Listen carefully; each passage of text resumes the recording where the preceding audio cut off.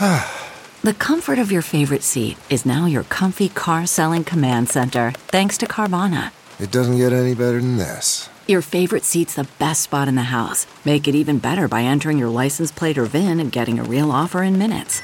There really is no place like home.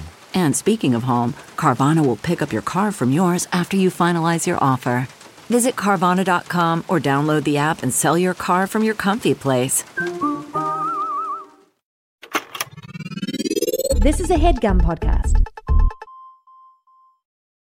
Welcome to Wagadu, everyone. Hello, we are back for this episode of Tales of Wagadu, The Curse of the Spider Queen.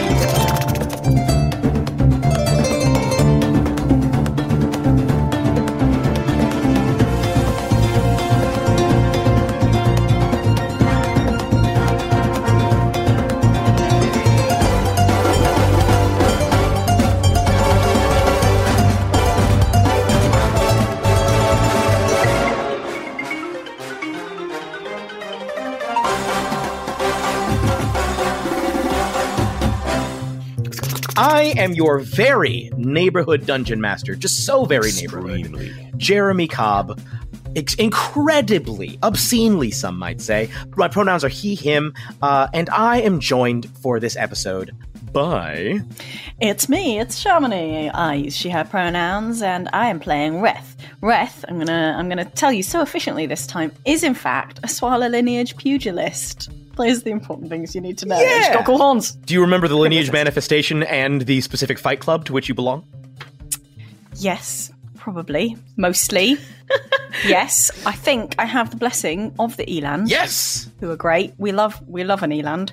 And I'm my pugilist's, what's it called? Fight Club, that's the one, is the squared circle. Yes! Well done! Well done. I will slide... Hey, there was a little test there. Yeah, I'll slide you over a little shot glass of palm wine, just to kick things off. And of course, it is not just I and Shamini. We're also joined by... Hi, I'm Liv. I'm also here. I'm desperately glad that I'm not first in the order so I don't get grilled every time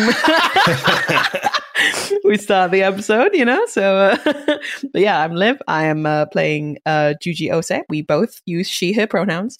Juji is a blue Memere, who is also a Circle of Stars druid and a Twilight cleric. Also having a bad time. Woman. Still, nothing has changed. Nothing has changed from the previous episode. No, like I would say, just like, you know, if she's at least she's consistent. She's consistently having a bad time. Yeah. But yeah, woman on her shoulders. It doesn't sound that bad, but it's like worse than it sounds. Yeah, it's worse. Look, it was a scary woman. It was a scary raisin woman. In a bad way. And last but certainly not least. Hey, I'm Johnny, he, him. I am the resident bard here at Three Black Halflings, and I am playing Obawade, who is a copper spears ironmaster artificer battlesmith, to the tune of supercalifragilisticexpialidocious. Enough things. It's a mouthful. Yes. Yeah, and friend of Yeem, the beloved masked animal of metal fame. We're all friends of Yeem. No. Everyone. It's a society. There's actually it's a known thing. Friends of Are you a friend of Yeem? Friend of Yeem. We are all friends of Yeem, and we're about to jump into this episode. You all have just been saved by the Forest Father, the deity known as the Forest Father, who appeared, defeated, seemingly banished the power of this idol, at least for the time being, and saving you all from its clutches when things were looking quite dire. Also banished the withered woman, who finally manifested after 4 episodes of buildup. Finally manifested, and her necrotic power was lashing out throughout the room. You all are standing now outside of the chamber. You can see before you a network of caves. I will let you know right off the bat, Abuade, these are limestone. Like the cave, the actual stone here is limestone primarily, and a lot of vegetation. It appears that the forest the jungle kind of grew down through this cave network that you all are currently standing in. You are there with next to the kneeling figure, still kneeling, of Jimo, the elderly Emere grandfather, whom you had come here to find.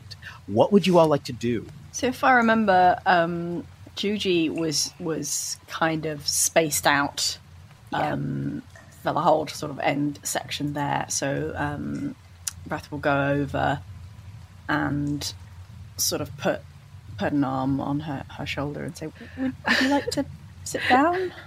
As Wrath innocently puts a hand on her shoulder, she thinks that the withered woman is back. Oh no.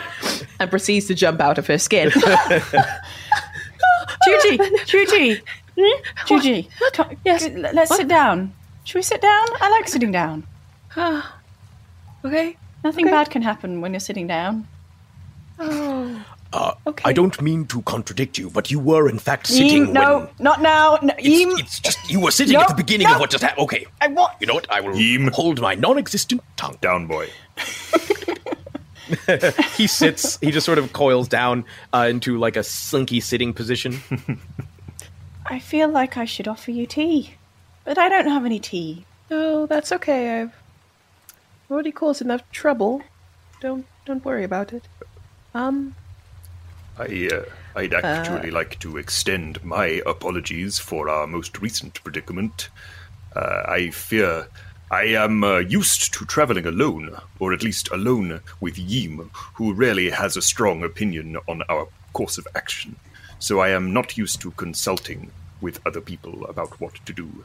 I sort of leapt in, as you would say. I shall certainly attempt to discuss in future before deciding upon a potentially dangerous course of action. To be fair, Abuade, as far as I could see, you just wanted to put a stone down somewhere. You didn't sort of see a sleeping monster and poke it with I a stick. did not foresee that the stone would turn into a spider. Most stones that I've encountered have not done that. So I think your actions were understandable in the circumstance. Defensible. And, one might say. is this gentleman the, grandfather you were speaking of? Oh, good question. Are his eyes closed? No. What's he doing? You look at, he is sort of, he has moved from his kneeling position to a sitting position. Yeah, he's sort of sitting, sort of like looking around wide-eyed, looking very confused. Oh dear. Eyes filled with tears as well, as he's sort of looking around, open-mouthed, looking shocked and confused and disoriented. That was the most delicate way I've ever heard anyone ask, is he dead? His eyes closed! He was in like, I don't know what I was saying before. I think Ref is not going to move from where they are with Juji, but will sort of say, don't worry, everything's fine. We're just hanging out in these nice, looks around, caves. We're in caves. We got away. Do you like caves?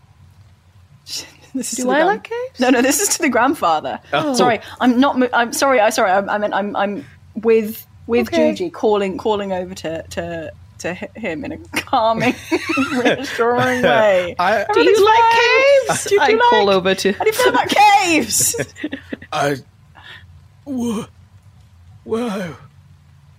Where is he? Where did they go? Who? He sort of looks over. Who are you? We are friends of. I want to say, Berea. Beret. Yes.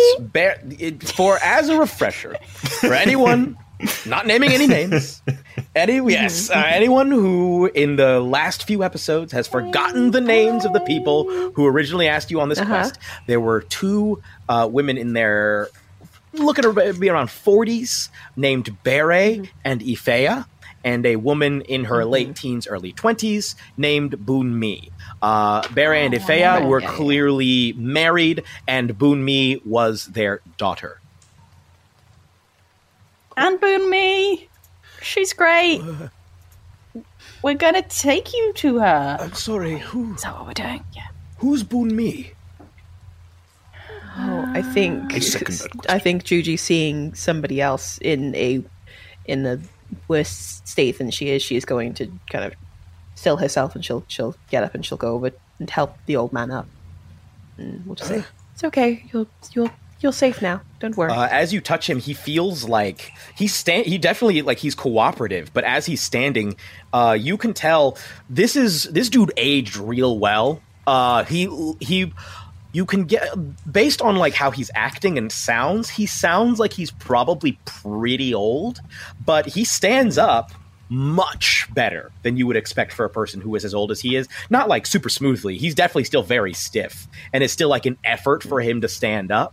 You can tell there's some stiffness in the knees and the ankles and the hips, but he manages to kind of rise up with your help, and is still looking around disoriented.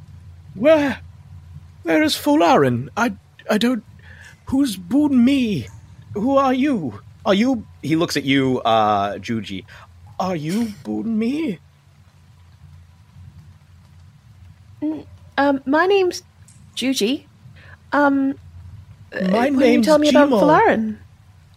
Jimo, lovely to meet you. Yeah, lovely to we're- meet you, too. He sort of just pats you on the shoulder. Yeah, I pat him back. I have strong reason to believe my name is Reth, so that's what we're going with. Yes, hello, Ref.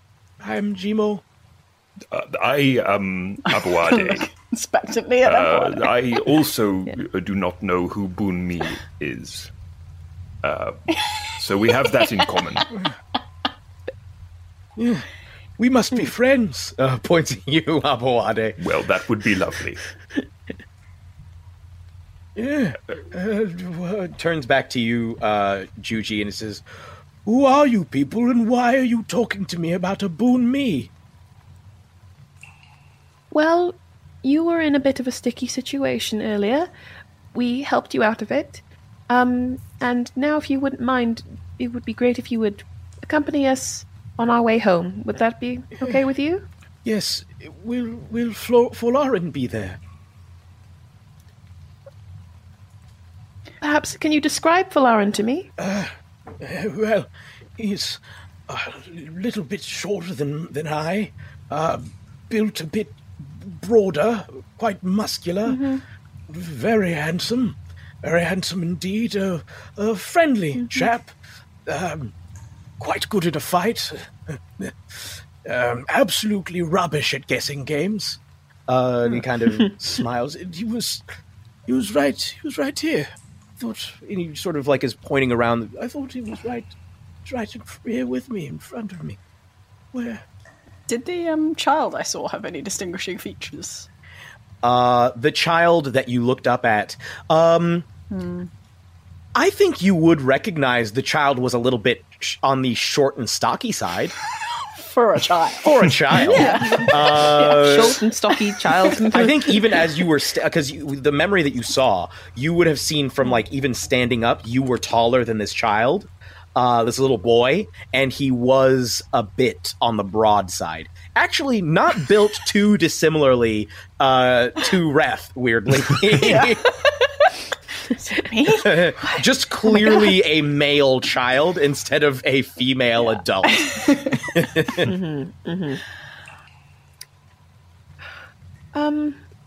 think Sorry, go on. I was just going to say, I think Juji's going to try and keep him talking but also encourage him to walk along. Are we going? All right, yeah. Yeah, he sort of toddles along with you. He walks stiffly but firmly, like he's not about to fall over. He just looks like he occasionally will stumble because he's not really looking where he's going. But if you still got him by the arm, you don't have to worry about that. Yeah. Ref, what were you going to say? Is everybody pretty much starting to try and exit? Okay. You can absolutely talk to him as you go. So, Reth, what were you going to say to him? I think I might start describing the egg and the goo just as from a personal experience. Like, this one time, it was all very sort of dark and wet and close, and then I was sort of like, something cracked, and I was sort of like coming out of it, but I was all covered in goo. It was sort of most peculiar, and just sort of see if he, sort of describing it, see if he seems to have any memory of that experience. He's like, wet goo. He's going to roll a history check. He says, yes. Goo is my favourite Yes, bit. the wet goo, like falling, like you fell. Right. We are in Wagadu. We fell. And you fell. Good. You came from the egg, yes. All of us. He looks kind of like, okay, yeah. A little bit like, okay, that's good. Still kind of confused. Great. I'm going to take that as progress. He knows where he is. Like, I'm happy with that. Let's leave that for now. Do you recall happening upon a shrine with some yellow stones? Rolling another history check. Shrine, no.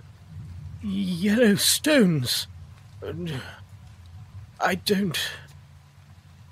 And his eyes kind of widen and he says, I heard singing.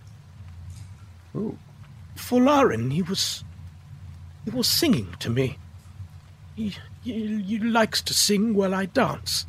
I heard him singing, and I knew he wanted me to come dance with him. So I tried to find him, and I found him. Yeah, he was just here. He was. I believe what happened to us perhaps is what happened to our friend here. Maybe that idol was trying to lure in as many people as possible. Actually, I will have Abawade and anyone who wants to. I think this is fair for everybody. You can all roll an insight check on this dude, just to kind of see. I would love to. Yeah. I would love to. Insight is something that I allegedly can do. Nope, not that dice. Oh, yes! Yes. Finally. Now I have to do the math. Okay. What did Abawade get? 20. I just got a 12. Not so great at insight. Okay. What did Ref get? I actually got an 18 with my negative modifier. Well done. Damn. I will say that both of you feel the effects of that kind of oppressive psychic exhaustion that you were feeling beginning to lift. You're not out of the woods, both figuratively and literally, but you can feel it like wearing off the farther you go and the longer you walk. But what did Juji get?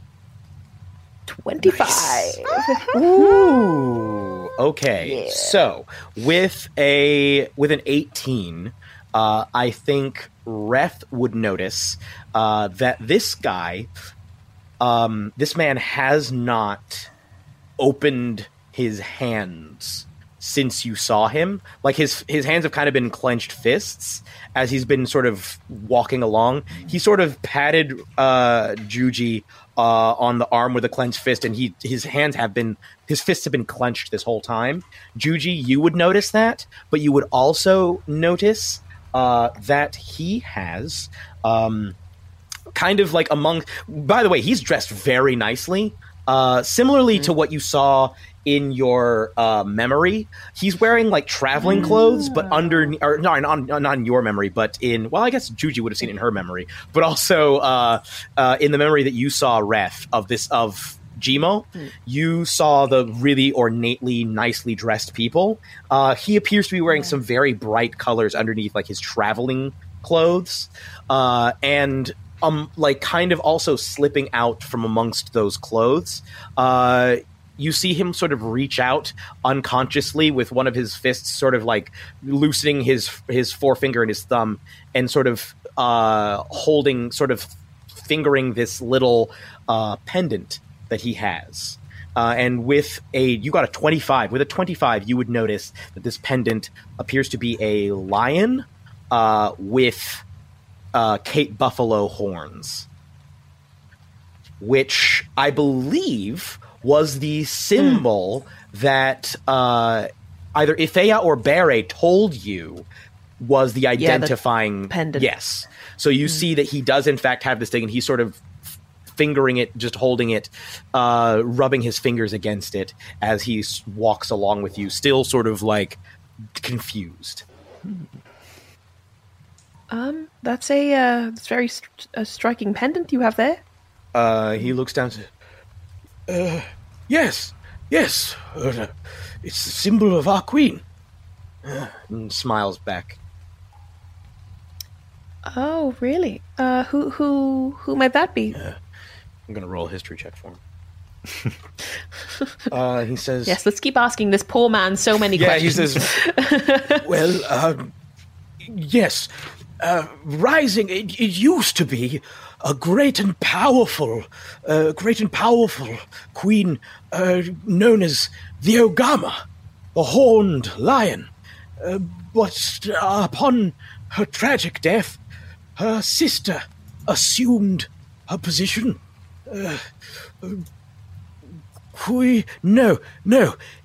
Empress Ntakumba. Yes, Empress Ntakumba.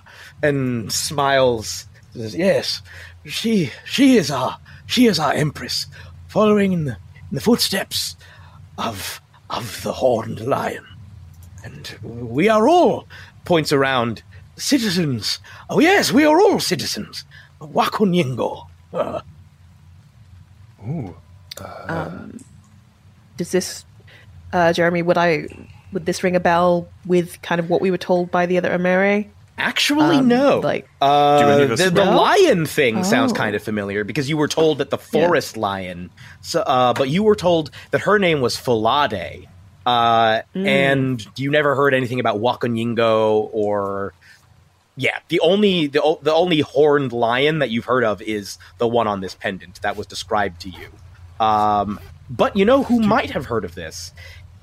Yes, Abawade. I was just going to ask if any of us, if that name rings a bell with any of us. Yes, I will tell you for a fact it rings a bell. Roll me a history check. See just how big of a bell it rings. Let's ring that bell. Big old church bell. And we will say that Yim gives you advantage, so it's going to cancel. You still have kind of disadvantage, sort of lingering disadvantage from the psychic exhaustion you had experienced. But Yim is going to give you a flat roll for this. Okay, that's a 12. Oh, isn't that actually? That's a 12. Oh, that's a 12, but taken up to a dirty 20 with my history. Yes, with a dirty 20. Yeah. Yes, you remember the Wakonyingo was essentially depending on who you ask, with a dirty 20, you would know that there's actually some dispute about this, whether or not the Wakonyingo was a coalition or in fact an empire. It stretched over a large portion of this particular island of Wagadu, and incorporated, coincidentally, legit coincidentally, a lot of Amere, Swala, and Iron Masters, as well as Lion Bloods. You know that it eventually fell to a series of wars after its strong central leadership eventually died. This all happened about 80 years ago is when it really started to split up, and there were decades of war that had occurred. You obviously don't know this information firsthand, but it was passed down to you. Part of why this information is relevant to you, there are two reasons actually why this information would be relevant to you specifically. The first reason is that the Metal Eaters, led by King Tabo, are claiming essentially they are the closest thing to the direct descendant of the Wakonyingo in terms of like the central leadership. They're based in the same capital that was the capital of Wakonyingo, and Prince Dabo actually claims direct lineage back to the Horned Lion, who originally led the place. He claims to be a direct descendant of hers, and the other reason that you would recognize this is the legendary artificer whose research sort of forms the basis of your entire community's, like your entire community's, well, I guess whose inventions form the basis of your research, and in fact, whose technology even inspired you to design your very firearm.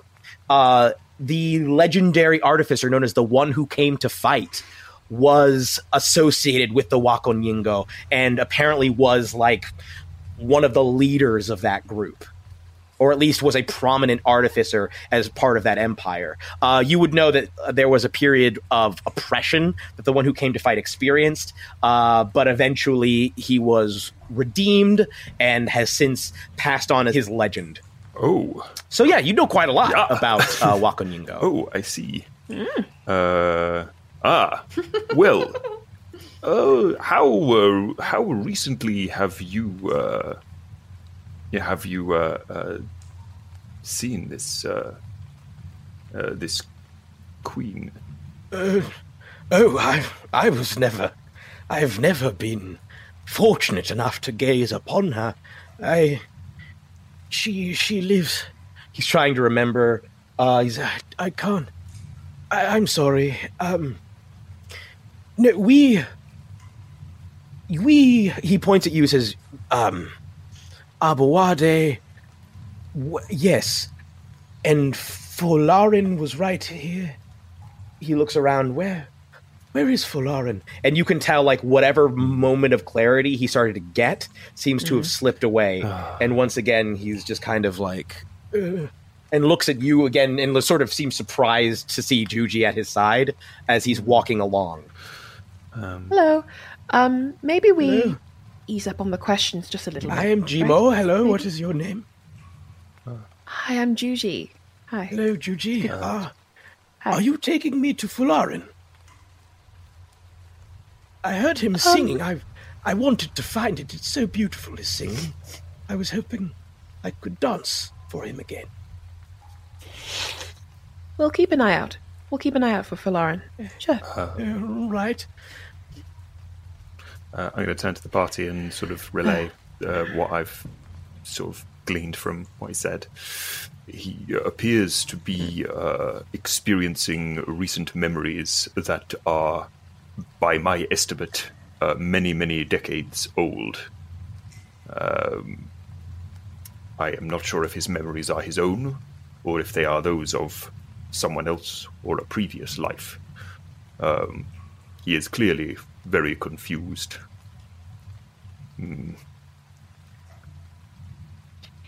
Is he holding something in his hands, Juji? It's obviously a very quiet conversation as Juji is right next to him. Juji will take a look, see if she can see anything. His hands are held tight.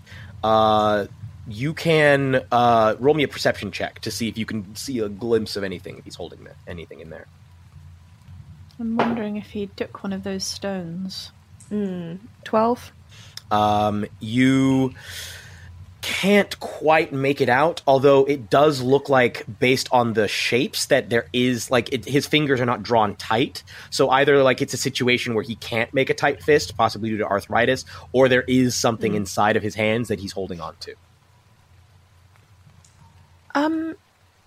Juji will reach out a hand towards the hand that looks like it's holding something, and she will say, as we navigate our way through, it's going to get a bit treacherous. Would you mind holding my hand so I can guide you? Roll a persuasion check. Okay.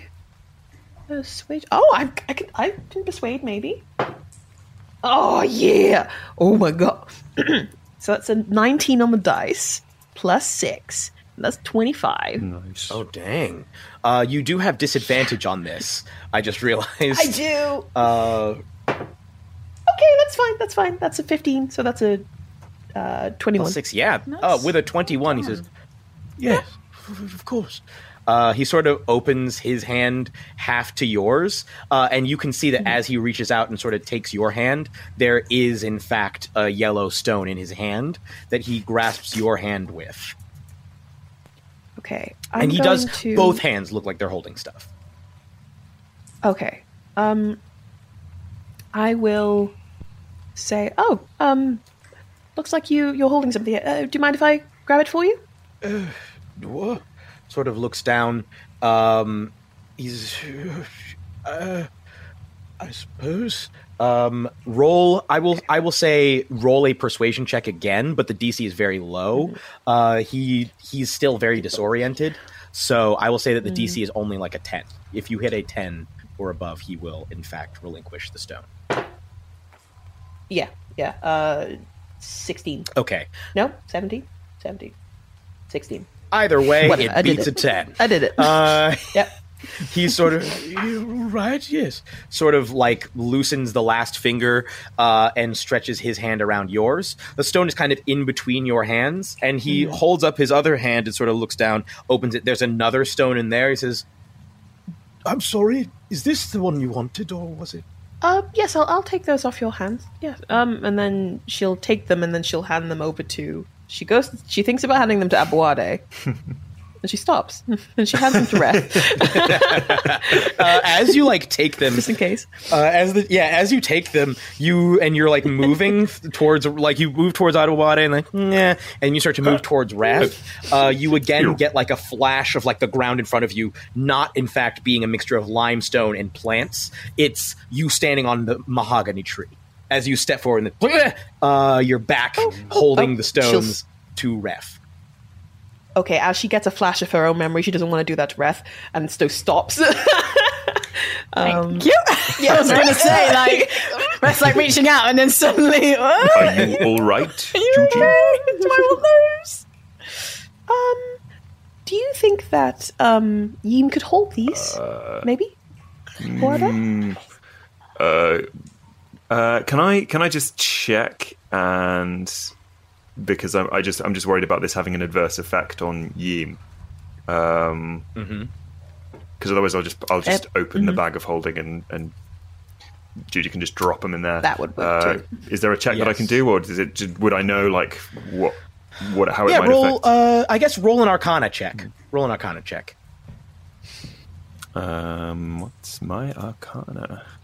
Oh wow, okay. Yeah, that's a dirty 20 with a 12. With a dirty 20, my man, so I guess a little bit of background for our audience. So Yim is not just any steel defender.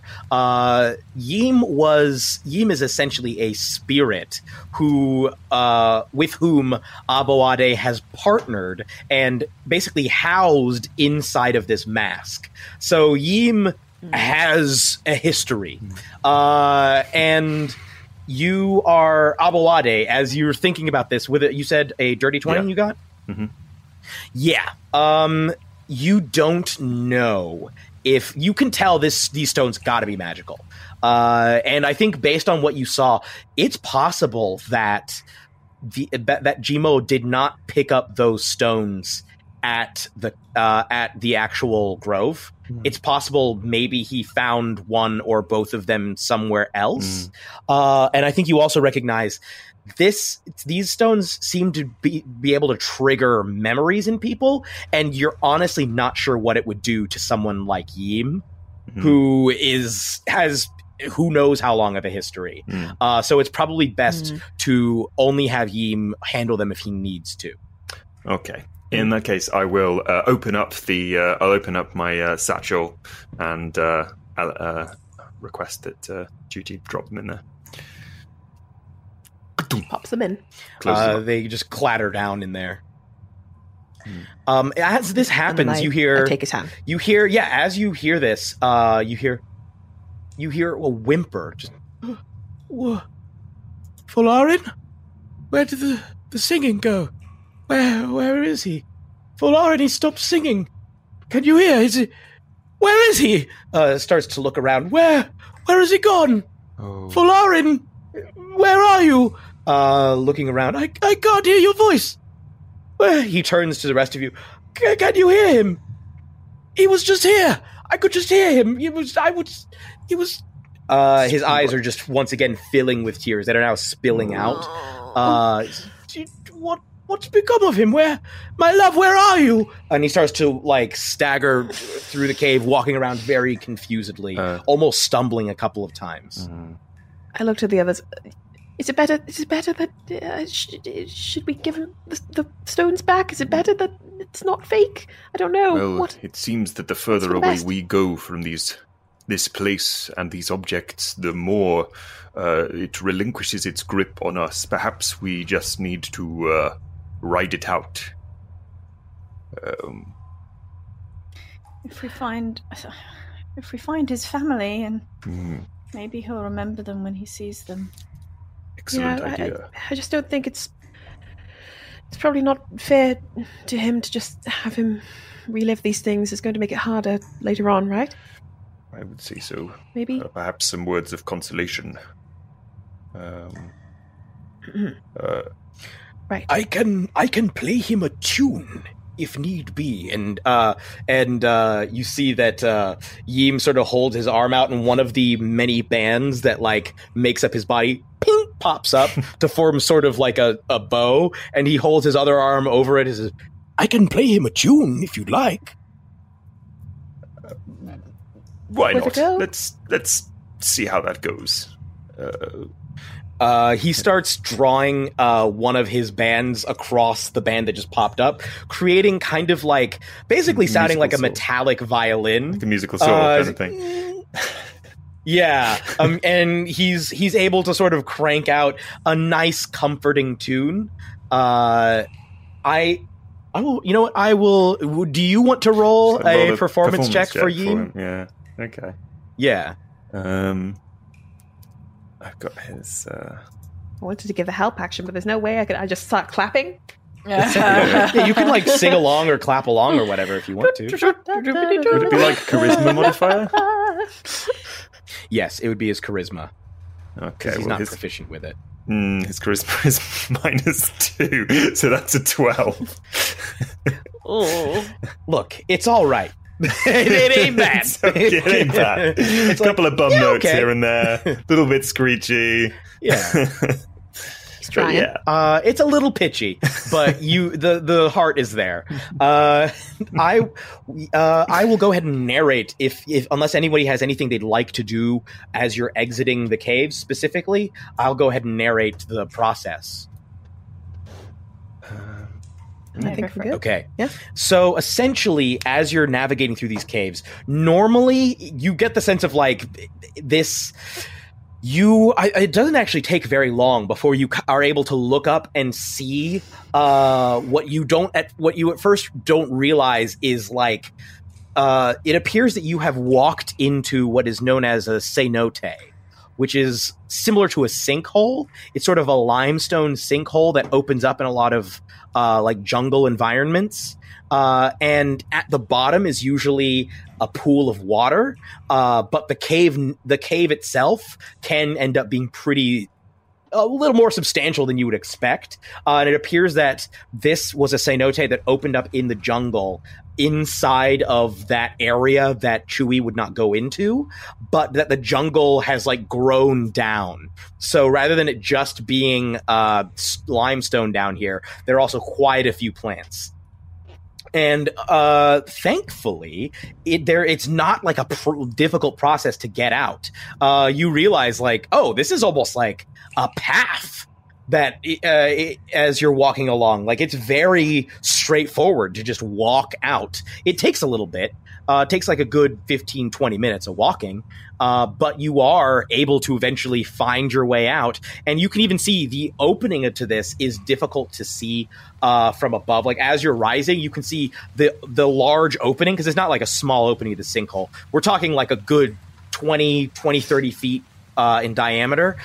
It appears that like the jungle had kind of grown over it. So someone walking up to it might not notice that it was there and might risk falling in or walking in, essentially. But you guys are able to find your way out without too much difficulty. You realize you're actually not very far at all from where you came in. Like you can see just off the spot of the tracks where Chewie had left tracks back and forth. maybe only about 100 feet away, 100, 150 feet away. You are, unless you have anything does anybody have anything they'd like to do as you exit this spot? Ooh. Yeah. So did we fall in? Did we get confused because of this aura that was creating memories in our minds and then just fell into this area? Is that what happened? It would appear so. Maybe. Okay. Is there any way that we can cover this area up so that doesn't happen to anyone else? It's a whole area of the jungle. So you'd have to... Okay, fine. Yeah, I don't know. You'd have to build... You have to find the whole perimeter of it. And you have to get the police tape and be dragging it around all the trees. And build a wall or a dome over it. It off. Well, I was going to say I was going to grab both my. Well, I was going to turn the device firstly into carpenter's tools and then into calligrapher's supplies, and try and create a sign, at least for people walking this way, that just says "Turn back, weird stuff over here." Just I am completely in favor of that. Okay. You don't even have to roll. You could absolutely strip some bark, make a little sign. You could spend 15-20 minutes making yourself a little sign and setting it there. You can write it I'll even let you write it in multiple languages. Yeah, all the languages I know. Yeah. Amazing. Just in case somebody comes across it. Is there anything else? I offer up any languages I know. Yeah. Abyssal. You basically, it's for all intents and purposes, you essentially, I think you would know Emere and you would know Common. We can talk about further languages, but it's not super mechanically important right now. You basically leave a sign with a message in multiple languages telling people to stay out. You saying I don't know Draconic? Look, D&D Beyond has its limits. Okay, I love D&D Beyond, but it does have its limits from time to time. So yes, go ahead. So while Abwadi is making this sign, we're paused to having a small break on the edge here, I will sort of take a quiet moment with Juji, and I will say, "Hey Juji, I have to tell you something. Mm-hmm. I'm not a hero. I'm learning lots of things about who I am or who I was, and I don't think heroic was one of them. Okay. But even if I'm a bad person, even if I'm the worst person that you could imagine, I'm not going to leave you. You said that we should just go, but I just want you to know that if she comes back or if anything else happens, I'm not going to go." Oh.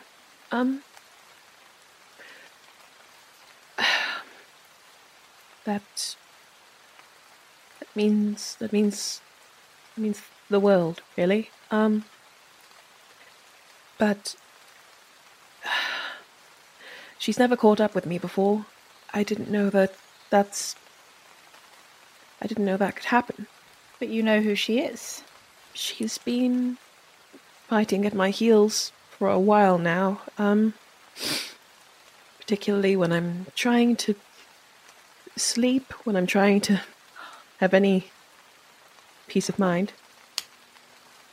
That's why you didn't want to sleep. No. Was she hunting you like Chewie hunted its prey? Perhaps. I don't really know what her end goal is. It seems as though she just wants to harm. Like I'm some sort of vessel or something. Vessel? I don't know. She seemed to take over for a while there, so... Is there anything we can do to keep her away? Abawade has lots of funky things in his bag. Hello. Well, maybe I heard my name. Hi. I'm sort of, vaguely gesturing towards Abawade. Abawade will start. What are you talking about? Abawade will start just quietly listening in at this point. You and Abawade could make a scary lady off-putting device or disguise, a hat that would mean she couldn't find you even if you were sleeping. Shiny metal hat, because it's shiny metal theme. We could certainly try. I mean, I appreciate the effort that you're trying to go through, but certainly it would make more sense, wouldn't it, if I were to... She just kind of inclines her head off to the jungle. If I were to just, if I leave you to it, you'll be safer together, and then I can kind of, figure it out for myself. I think I need to stop her, but I don't know how. So you said we could be friends. You're only like the second person I ever remember meeting. I don't want to... I don't have that many to spare, people I know. I guess, 3 now. Maybe 6, 7? Oh, gee, Mom. It's not that many. I mean, am I truly a friend to any of you? If when she took over, she was trying to get to you. She was trying to hurt you both, all of you. I have not been inside the memories of many people. I feel as though that is quite an intimate experience. It has certainly drawn me closer to the two of you. I think Reth looks very shifty when you're sort of talking about their seeing what they're sort of remembering, looking very looking away and looking uncomfortable at remembering that and wondering what you might have seen. The word bonded comes to mind. As though we had shared something, Yim sort of pipes up, as though we had shared something that connects us. We have seen inside each other in ways that most people never get to. Well put, Yim. Is that a good thing, Yim? Well, I wouldn't necessarily say it was a bad thing. I thought it was a great honor to be able to see whatever glimpses I had of what was happening inside each of you. Did you have memories as well? Do you see things, Yim? Do you suddenly remember things or see things or experience things and then you're kind of somewhere else? I remember many, many things. Sometimes it is difficult because I have been around for so long and have experienced so many things, it can be difficult to remember all of the things I have seen and experienced. Mm-hmm.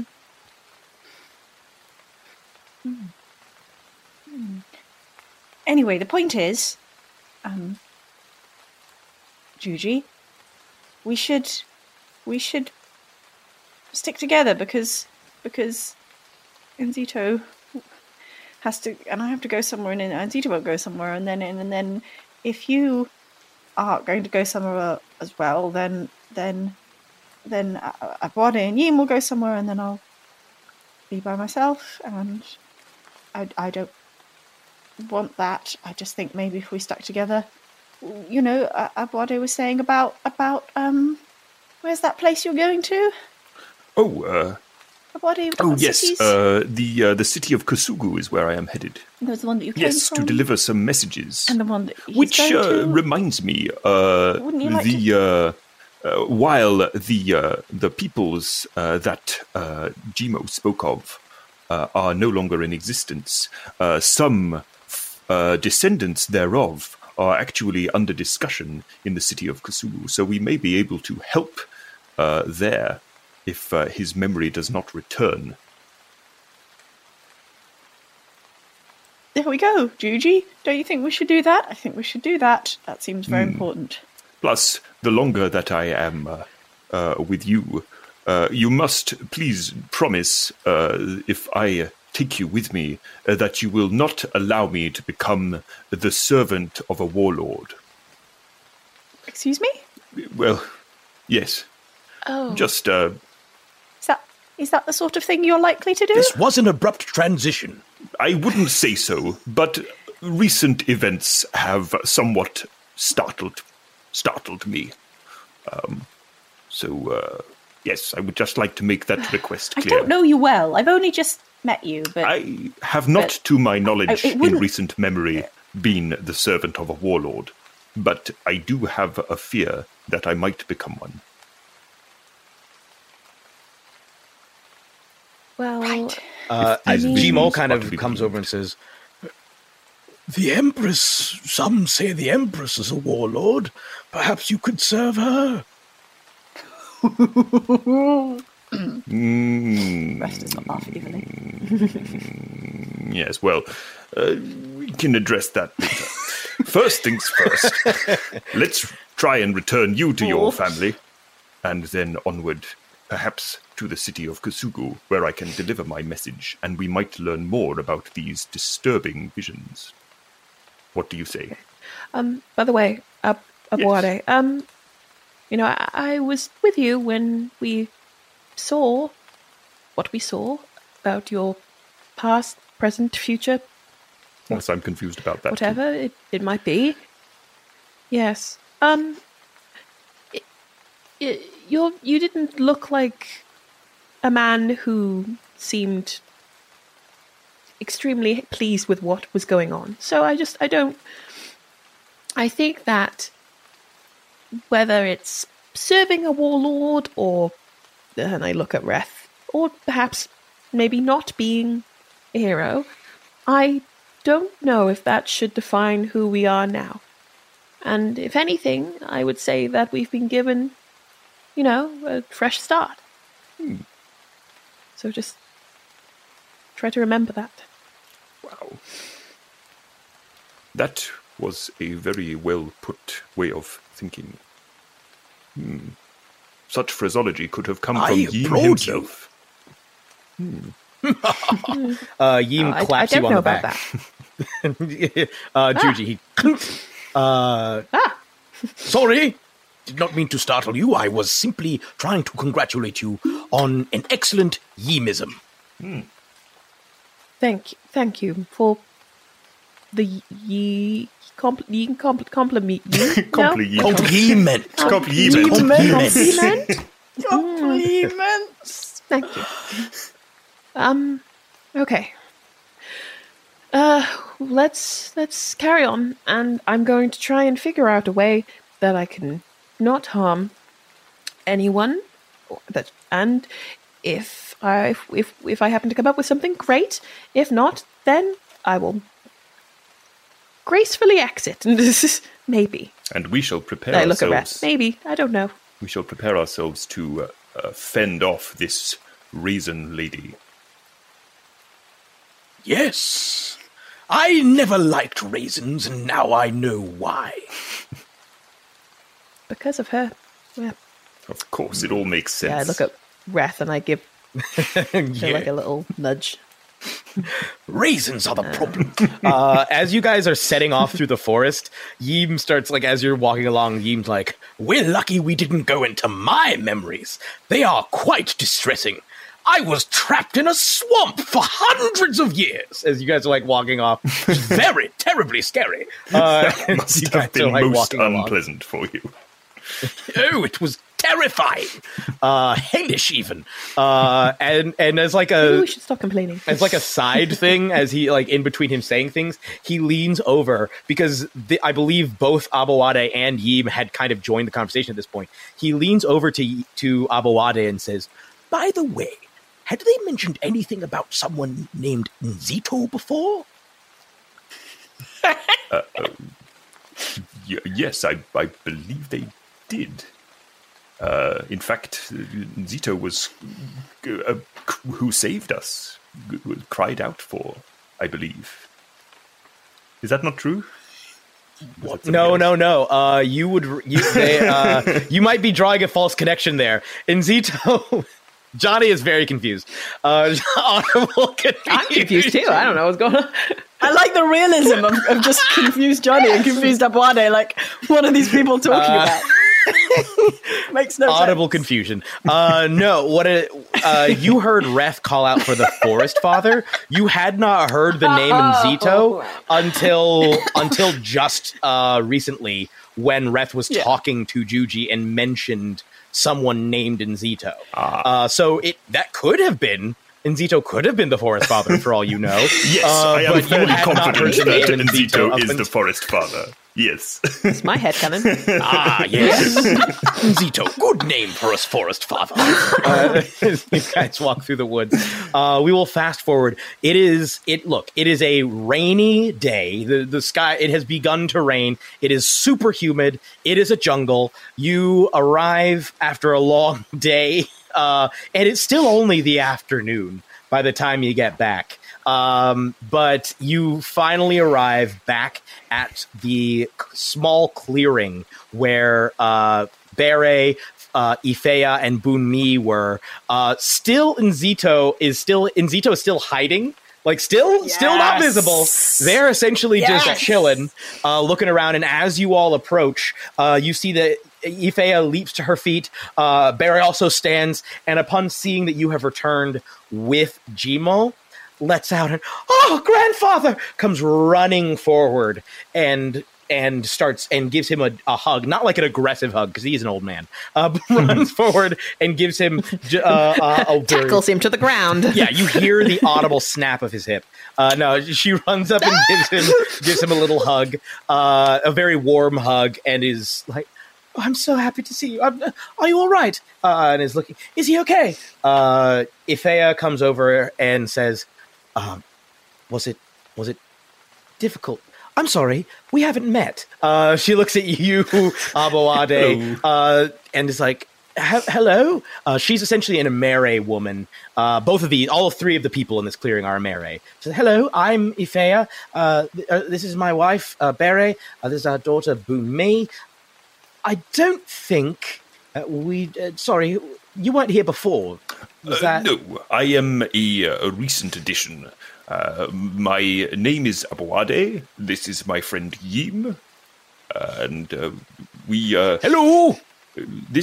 I'm afraid your grandfather or someone else's grandfather. Well, he's Bere's grandfather, but sort of a communal grandfather. Now that we've married and into the family. I see. He may be suffering from some confusion, I'm afraid. She says, she kind of looks, yes, he's been getting confused for some time now. It's an age thing, I think. I am sorry. Can Juji have given like just a retroactive medicine check? Because I feel like she would have just like checked him over to make sure that like he's all good. Yeah. Roll a medicine check. Yeah. 17. Okay. We'll say it's a retroactive medicine check as you checked on him throughout the walk. When you first saw him, there were a number of very small wounds where the vines had pierced his skin. But interestingly, instead of blood that was leaking out, you just saw like a clear fluid sort of seeping out. Not like gushing or anything, just like instead of drops of blood, it was little lines of this clear fluid that was leaking out, or that were leaking out of him. But as the walk occurred and continued, those wounds seem to have largely closed up. You can still see the faint marks of where they were if you look closely. But he's still very disoriented.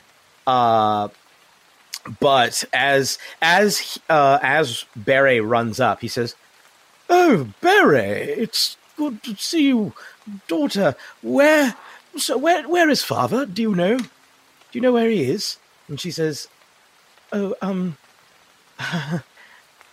grandfather. He's gone. He's become an ancestor."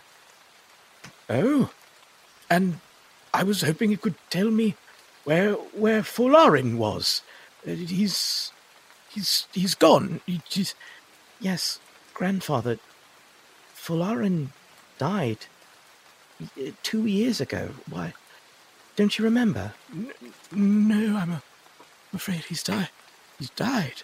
And she turns back and she says, I'm sorry, this happens from time to time.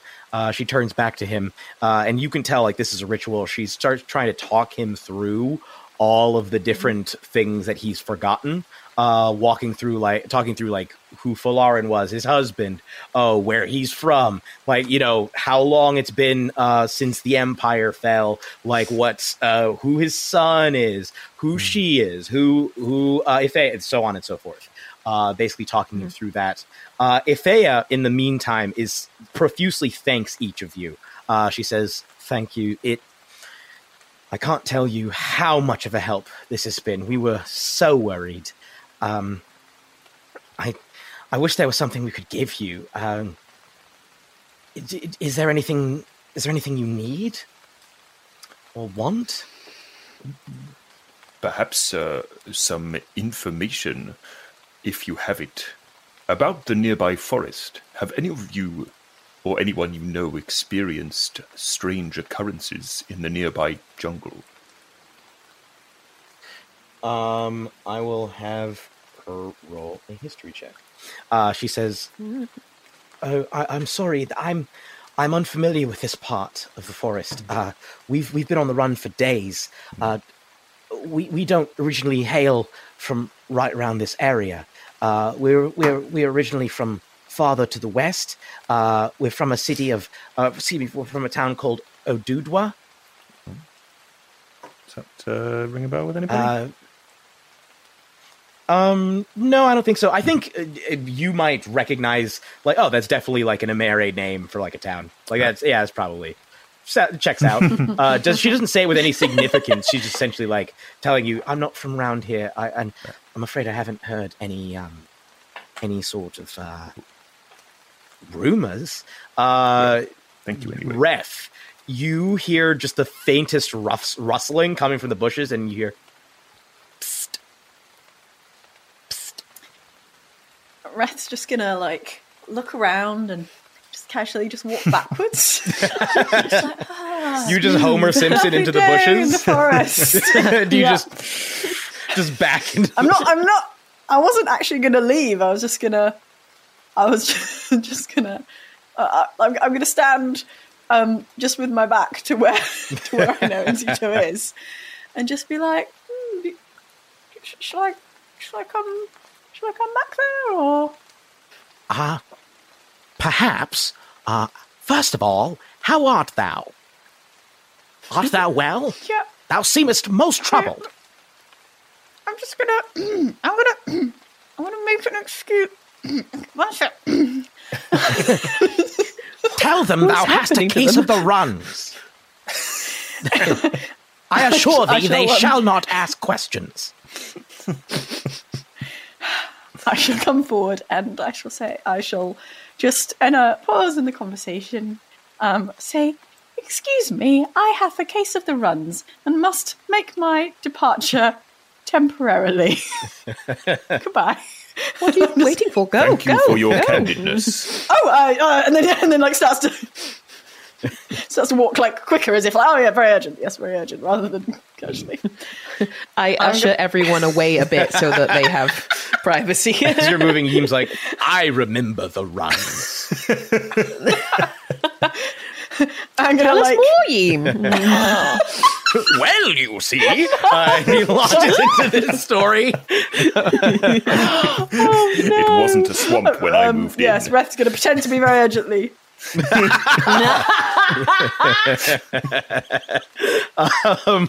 Reth, what you run back into the bushes, doing a little like loop around, like to throw them off, like going this way, and then sort of come back around that way to where Nzito was. Yeah, where Nzito was hiding. As you run back, Nzito runs forward and gives you a hug, a very tight hug, and says, "How was it?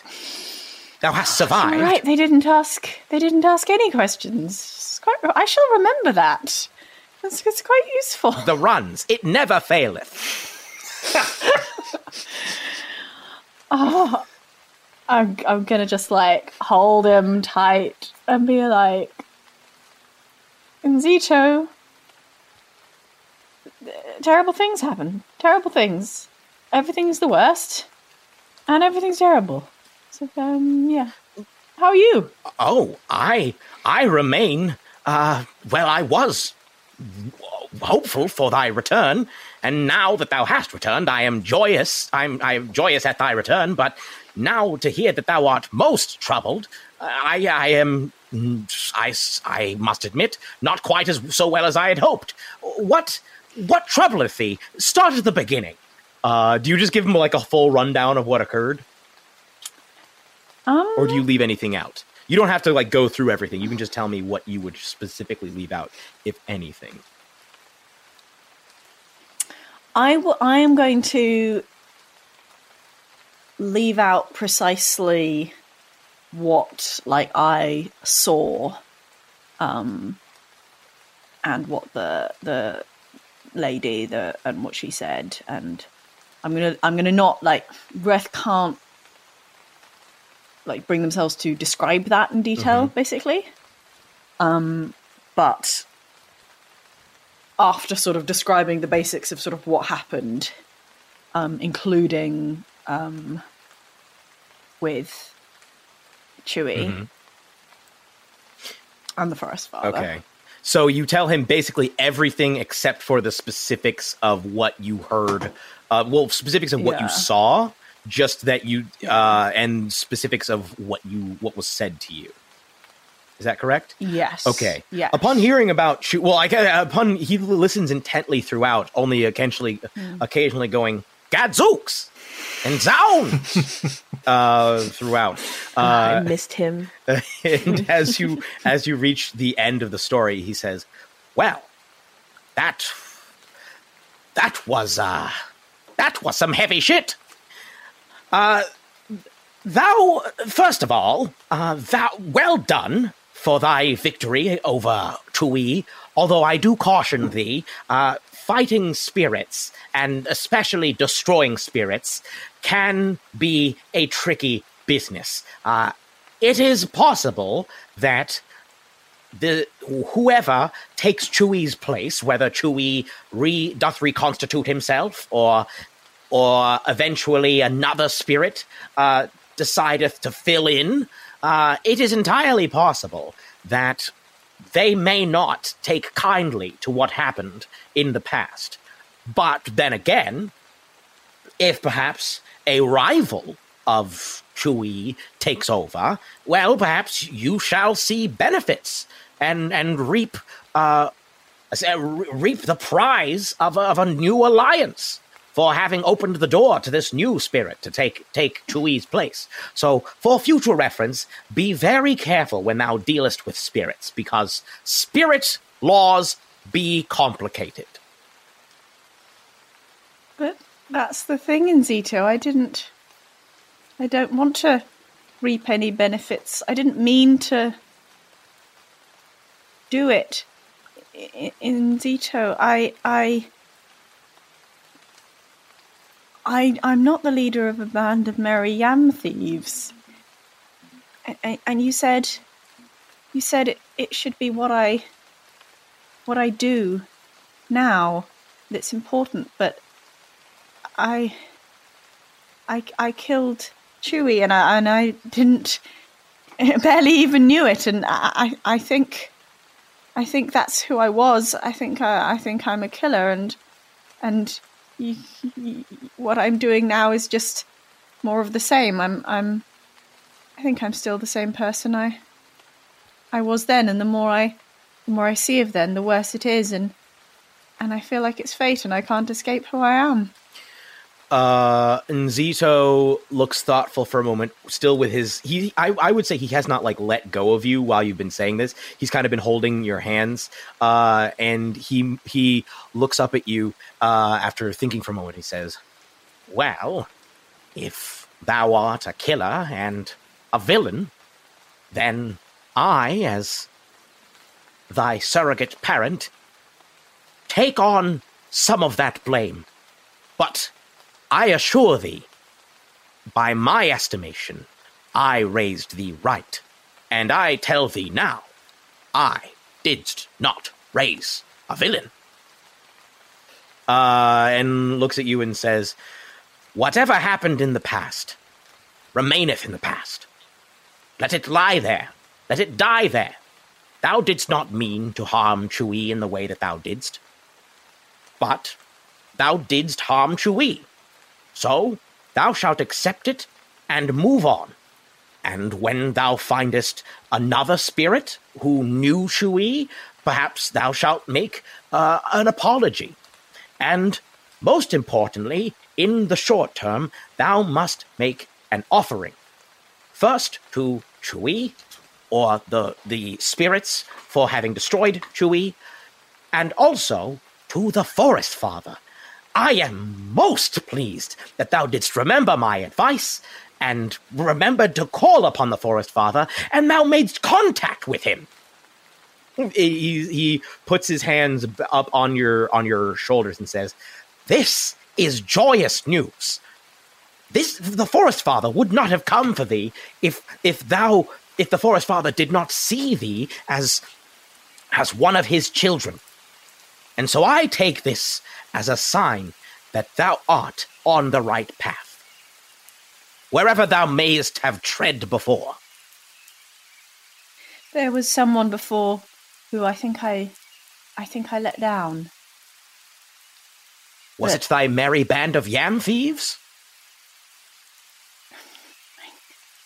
I don't think there was a merry band, but there was a woman, and it sort of reminded me of you, and I think it might be too late to fix it, but it's not too late for me to not let you down. So I won't. Thou hast never failed me. I hope. Not really. Never. Not even when thou accidentally tripped over thine own feet, when trying simply to gather food. Not even when thou slipped on a root and fell into the river, alerting all the fish and scaring them away. Oh, well, yeah, that one was less helpful. Thou wast merely learning. And though thou didst experience failures as part of the learning, thou didst not fail me, because thou kept trying. I shall make my offering and make thee proud. Thou shouldst meetst Abawade and Yim. You don't have to. But Yim is very old and made of springs. 'Tis most confusing, but let's be interested. I am pleased for thy new friends. However, I must entreat thee, please, do not ask me to meet them. Look. He looks away for a moment and he says, "Perhaps it is time I give thee a little bit more information." He says, so long as thou promised not to share this with anyone." Thou dost not owe me an explanation. I shall respect whatever you wish either way. But if anything you can tell me might help me fix it, then... Yes, well, I, Enzito, fell at the beginning of this era. Thou art not familiar with eras. I realize that is a hole in thine education that I left. Suffice it to say, he basically explains to you this. In Wagadu, most of the time when people die in Wagadu, they come back to life. If they're killed by means other than old age, they will come back and continue living out their lives. Not everyone does this, and there are periods where, eventually someone will just kind of stop coming back. Whether that's because they die of old age and then they don't come back, or just because people stop coming back. But essentially, there are periods where people stop falling for a while and people stop coming back after dying. And of course, when a person dies, they typically turn into an ancestor in most cases. Like when they die for the last time, that is. You typically turn into an ancestor. So a period where everyone who is currently living in Wagadu dies permanently and becomes an ancestor, and there are no more fallen coming, is referred to as a cycle. And these cycles can last anywhere from like a single lifetime to centuries. He also explains to you that there are these, every 80 cycles marks what is known as an era of Wagadu. So people will judge oftentimes not necessarily just by years, but by like which cycle you are in which era. And he explains to you that you are currently in the 18th cycle of the 4th era. I will go back to like his actual narration. He said, "When I fell, it was the first cycle of the 4th era. So as thou can imagine, I have been here for quite some time. I was born, or I fell and was welcomed into a lineage of people known as," he looks around, kind of like, steals himself, because this is a big thing for him, known as the Megbe. Megbe spelled Megbe. He says, "We are one of Wagadu's earliest lineages. We have a very proud history, but we chose to live separately from most other lineages. We had very close relationships with the spirits, with whom we would partner to survive the difficult environments we inhabited. I and my particular group of Megbe hail from the deep jungle. There are also Megbe who lived upon mountains, other places as well. But shortly after I fell, there was a change in Wagadu's culture. The people of Wagadu began to become more fearful and mistrusting of other lineages. Because we Megbe lived our lives in isolation, in more challenging areas, the other lineages developed a suspicion.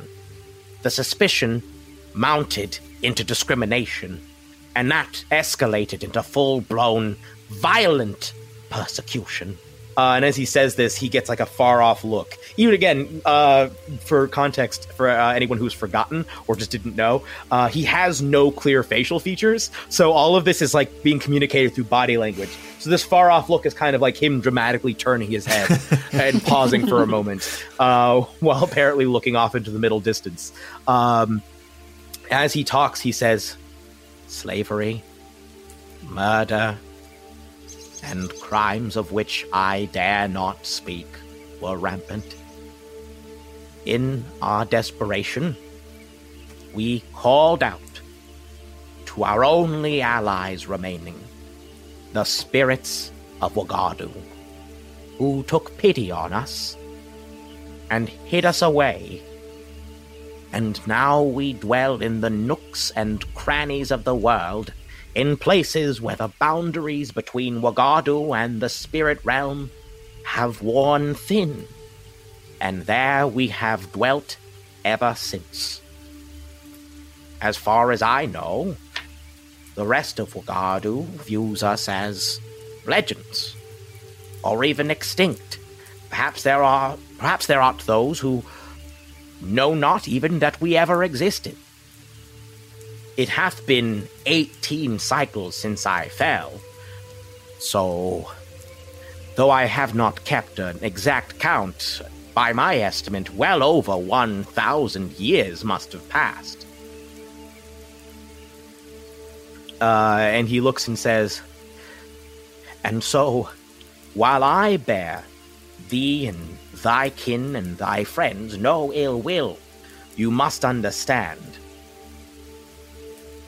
by no fault of mine own, they bear me and my people ill will, or at least have in the past, and I have yet to see a sign that their beliefs have changed enough."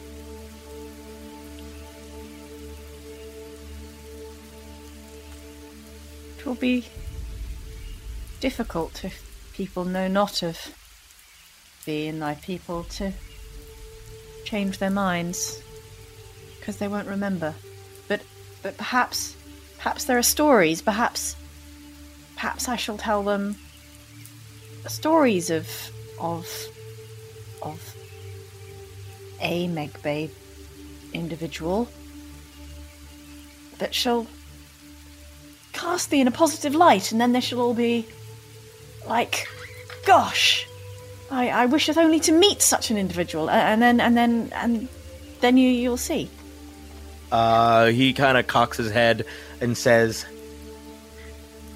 Well, as long as thou didst not give them the location or clues to the real location of I and my people, perhaps awareness could bring some positive change, however small. he looks at you and says, I do not begrudge thee telling others about some of what you have seen here, although I do beg thee, if thou needest, or perhaps rather than if thou needest, thou doth need it. When thou meetest other Wagadians, ask them if they remember the Megbe. If they doth dwell within the bounds of the jungle, perhaps they know us by the name Sapa. Sapa is my manifestation. And smiles, well, as much as he can smile. But you get like a sense of there's a sense of like pride in the way that he kind of rises up. And he says, Thou hast made a friend of a Sapa, something that hath not been true of a Swala for over a millennium. And I believe that anyone who could do that canst not be a villain. Thou art easy to make friends with, Nzito. Thou art pretty awesome. I am both terrifying and standoffish. How dare thee? I'm gonna hug him. Yeah. He hugs you back very, very tight, and he says, I fear the time for our separation groweth near. Please, in order to keep thee safe, I would like to offer thee and thy friend Juji and I guess the new guy, some... and the spring creature, don't forget. Yes, are they together? Is that sort of a partnership? Some sort of a partnership, of what kind, right. I know not. I did not anticipate there being more than two people that I needed to bless, so I shall give a blessing to the both of them, and they shall share it. Thou art, but to thee, he says, I give thee this. And he takes out the little whistle that he used to blow and sing along with, and he says, While thou wast away, I spoke to the spirits, and they gave me the power to imbue some of mine own items with magic. And so, here, and he hands you the flute, and he says, Thou canst call it the spirit flute. It is style. It is known only to we Megbe, primarily to we Sapa. It is the style of music. Thou hast heard me blow upon it. It is called Hindewu. And if thou shalt blow upon the Hindewu, the spirit flute, thou canst use it to summon a spirit.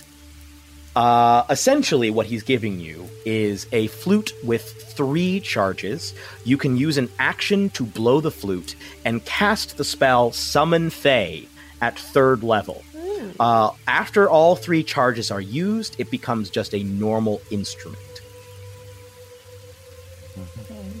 So essentially, he's giving you the power to summon a spirit to your aid to help if you need something to fight alongside you.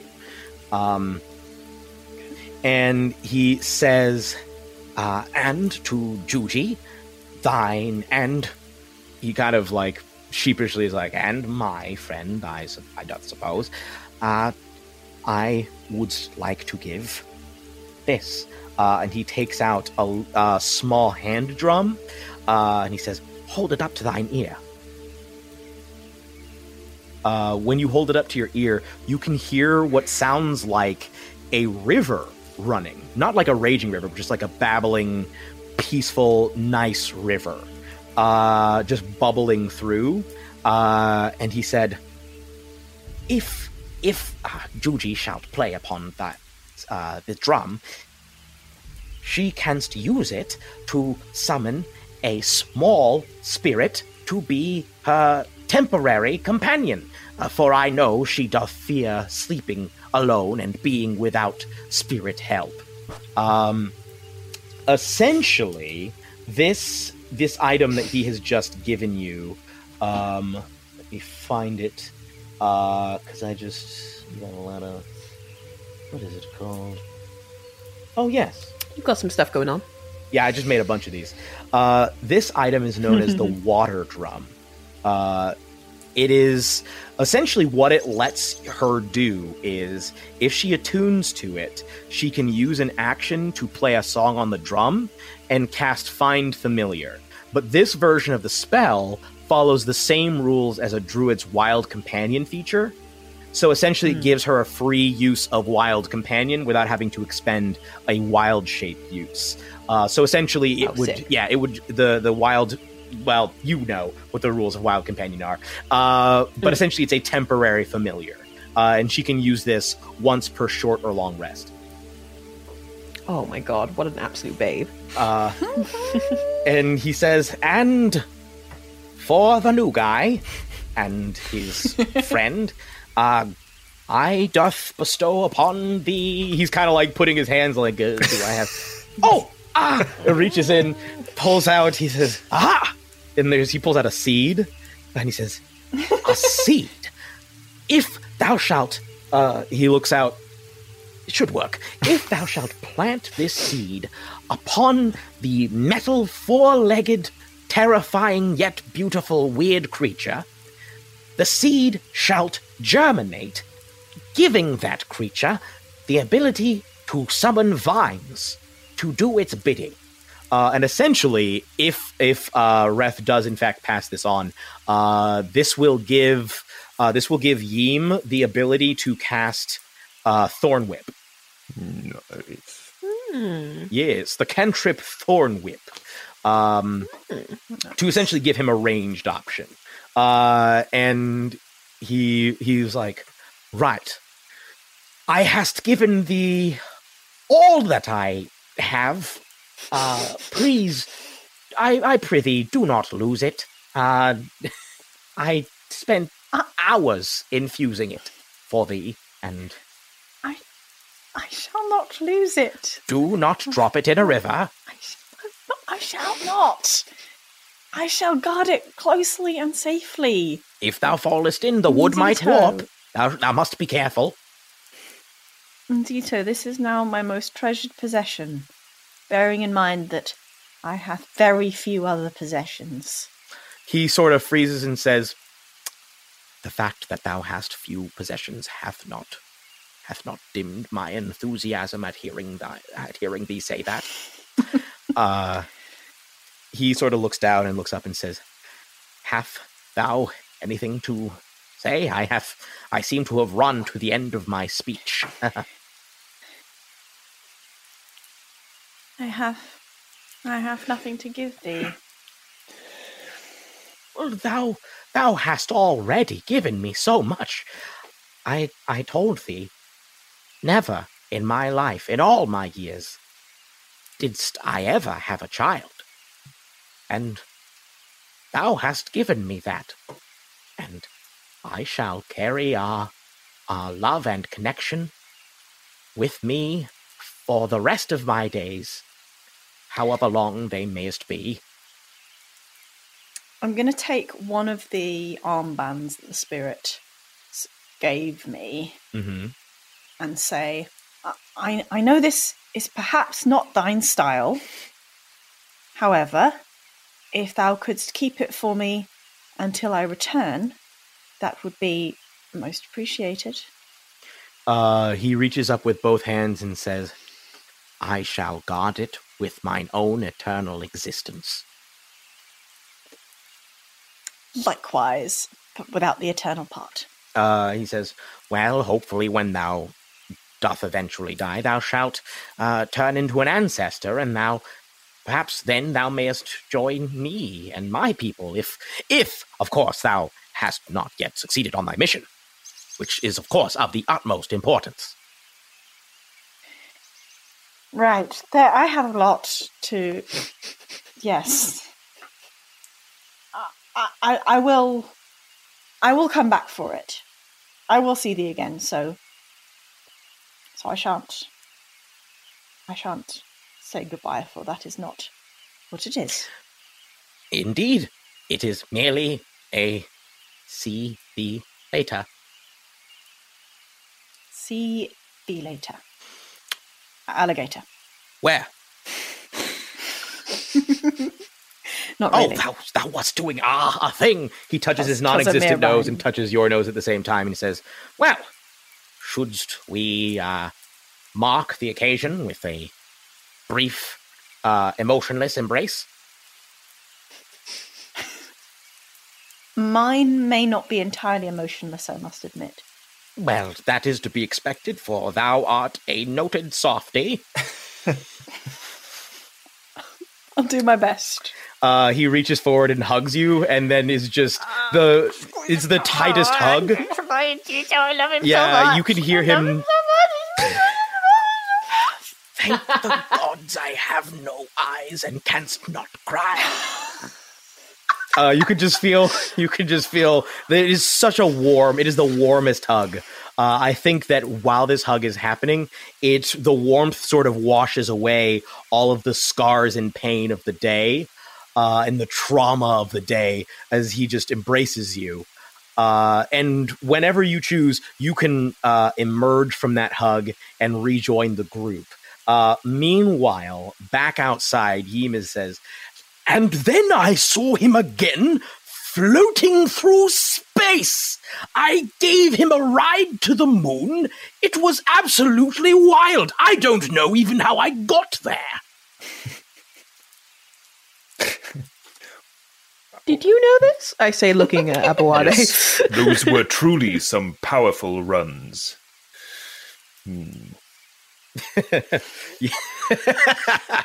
Yes, the him that he's talking about is not Abawade, it's some other dude.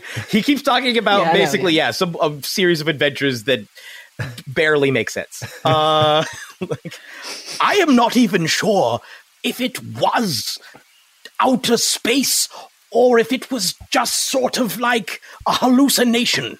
Or perhaps the realm of dreams, I don't know. But now I'm here, which is the important thing. Sounds trippy. Yes. It was. Very trippy. Very, very trippy. So, anyway, thank you, Yim, for that interlude. It is but a fraction of the what stories. What were we talking about? that I say, looking back at everyone else. So many endless nights. I could go on for a very long time. The endless talking. Okay. You have all those joys yet to come. So, absolutely. Ref is done with the runs. Ref, hello. Hello, yes, I have finished the runs now and returned. Do you feel better? Oh, go ahead. Oh, yes. They're gone now, so that's fine. A miraculous recovery. I am glad. Yes. I have had some serious bouts with the runs. Shall I tell the story again so that you can hear? Please, no. God, no. Please, no. Perhaps another time. I will give Reth an abridged version in due time. Of course. And he looks up at the family who has just been, all four of them have just been staring in utter horror. Story. Except for Jimo, who is nodding, smiling. He's been there. Yes, I remember the run.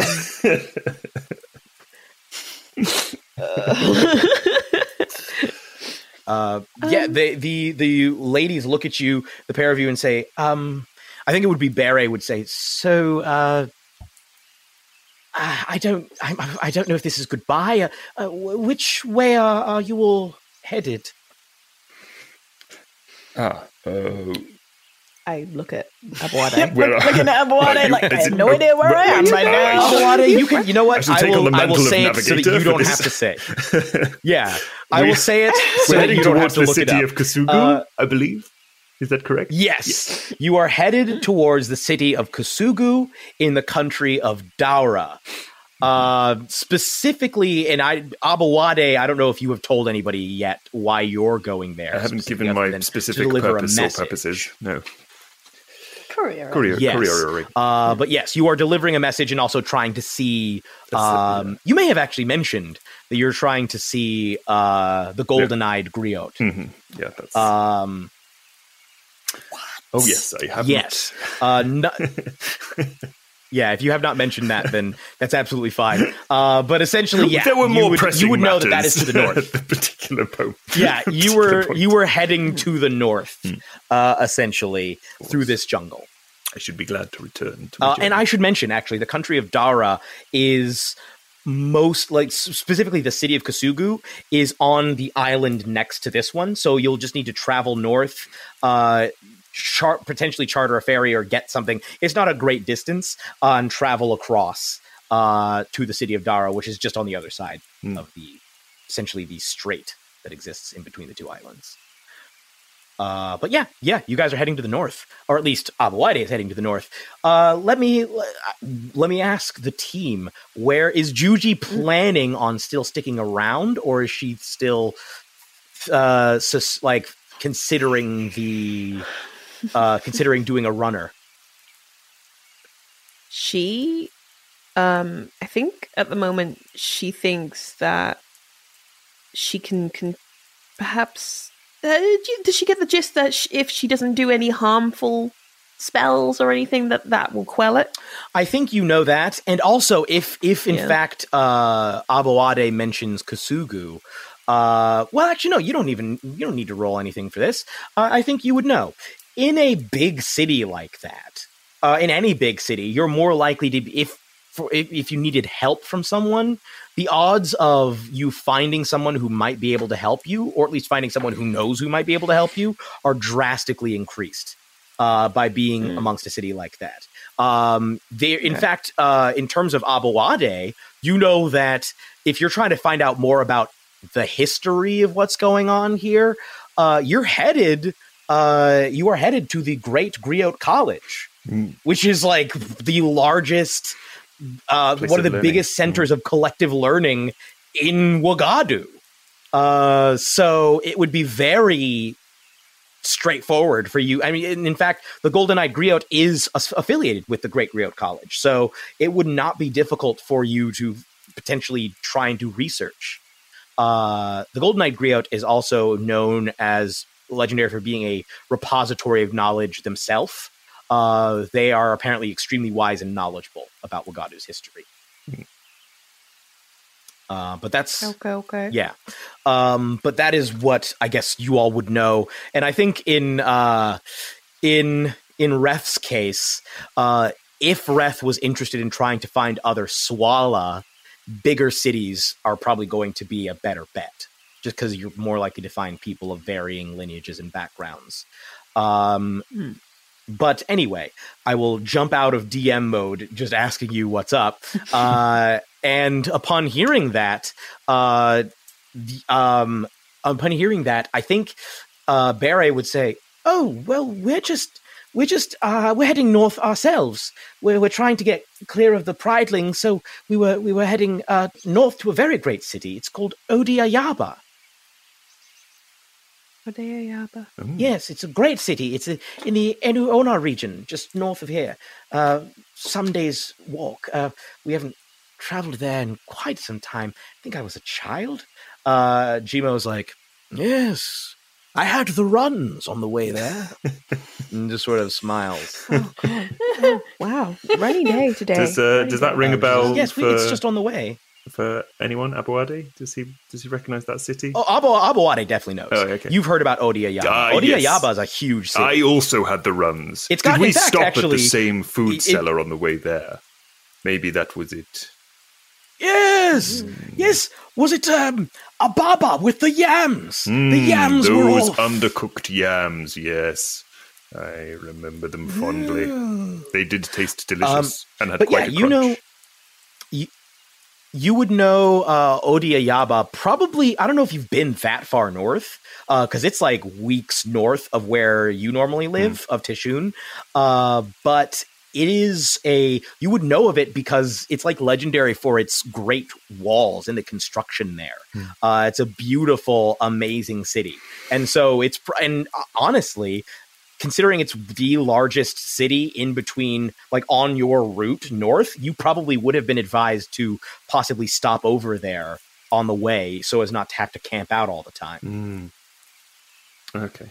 Oh, so I've definitely got a foundation there, maybe a few contacts and places to stay. Yeah, there are you know that there are Iron Masters there, not tons and tons, but you could probably find people who used to be affiliated with either Teshun or maybe the chief engineer knows some folks as well. Probably advise you to look some folks up. So yeah, I think it's basically a nebulous, if you find some Iron Masters there, they'll be friendly to you. Also, the city itself is a large city. You could probably get in no problem and just find a spot to stay. It wouldn't be that difficult. Excellent. Well, perhaps we could travel there. Sounds good. Yes. Oh, would you?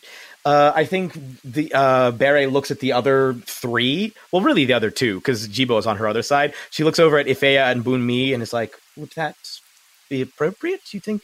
Ifeya's like, "Yeah, I do believe that with considering the current political climate around here, and also your clear abilities as a unit."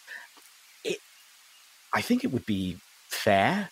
I think it would be a good idea if you're willing. I am. Is everyone else okay? I say, looking to the party. I am interested to explore anywhere, for I have been nowhere. So I have no reason, no preference. Well, if we're going... Bunmi just kind of leans in and says, "Please come with us. You're all very cool." Really? Oh, yeah. Yes. 3 badasses. Oh no, because of the thank you fighting and the. Well, that's not. Well, Badass is what it is. I mean, I respect you because you can hurt people. Oh, okay. Ifeya sort of turns to I'm not sure about trying to work on that. State of mind. Should we just? Yeah, we'll talk about it on the way. Should we go? Let's travel together rather than just Let's standing in this clearing. Yes, let's get going. Bunmi just leans in and is like, "Teach me your ways." To who? To looking at all 3 of you simultaneously. At this point, Yeem pops up. Yeah, and just, yes, I will teach you. He's like, "I'll teach you all of my ways." no. No ways, Yeem. No so ways. Along the way, you guys set off. First of all, you can each take, as you're traveling, a long rest. And each of you, for surviving this wild and crazy ordeal, each gain a level as well. Yes, you're all level 6 now. Oh gosh. Let's go. Let's absolutely go. Is it fair to assume that both Abawade and Reth are taking additional levels in your respective only classes? Yeah. Okay. So Abawade is now level 6 Artificer. Reth is now a level 6 Pugilist. Which class, though, is Juji taking a level in? You know what? I feel like, especially with everything that's come to light, I'm going to take one more level of Cleric. Okay. Yeah. So does that put Cleric. you at level 2 Cleric? Level 2 Twilight Cleric and level 4 Circle of Stars Druid. All right. That may be the as far as I go with my Cleric level. We shall see. Along the way, does Ref give the items? Does Ref, I guess, plant the seed? Yes. In Yes. Ym and bestow the water drum upon Juji? Well, I'll give Juji the water drum, and I'll say, "This is a present from Inzito, who totally said you were his friend." I think she just has a little cry. Don't tell him I told you. Okay, well, thank you. She's going to hold it close. And I explain what it does and everything. Obviously. Excellent. And then I shall go to Abawade. And I shall say, Abawade. Hello. Hello.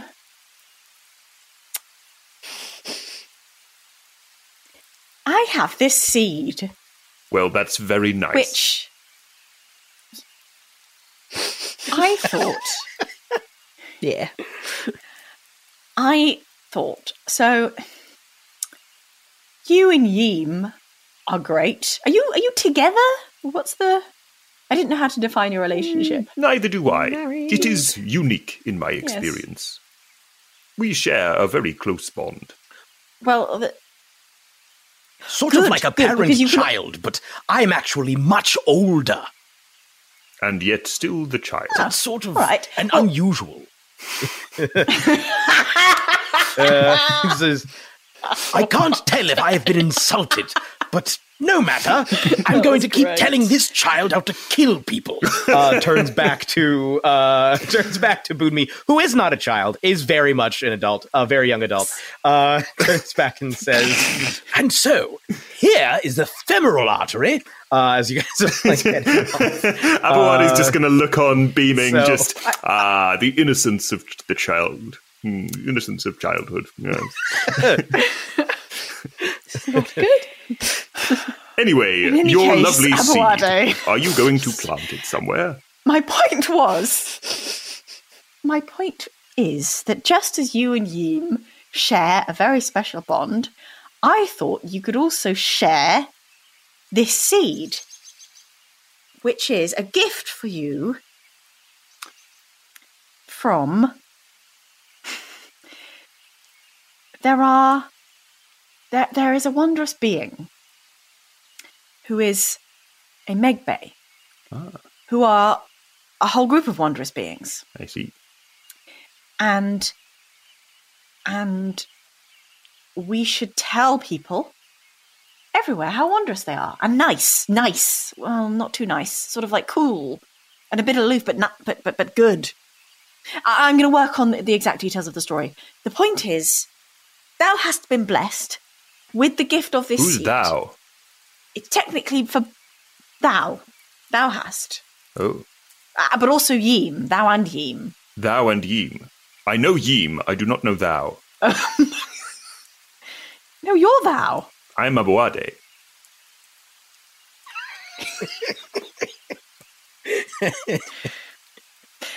Abawade, I beseech thee, take this Who's seed thee? and plant it in Ym. There's thou and now there's thee? Who are these people?